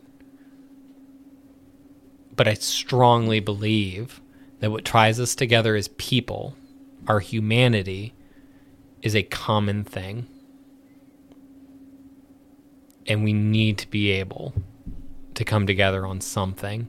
Because if we keep falling into this idea of tribalism, regardless of his political party belief, race, gender, whatever, if we keep buying into the fact that only if we believe what this side or this side believes, we're going to end up just like every other system of government has, every country, every people group who's just bought into that this is the only way it can be, we're just going to fall to the wayside. And then in 200 years, there's going to be another greatest country in the world, and they're going to be having the same discussion. So, all in all, just feel like people need to love each other better, see where we are, and commit to the idea of everyone needs to have the same opportunity that I do, even if that means that I have less opportunity than I did before. Peace. Yeah, I think we got it. Let's go smoke.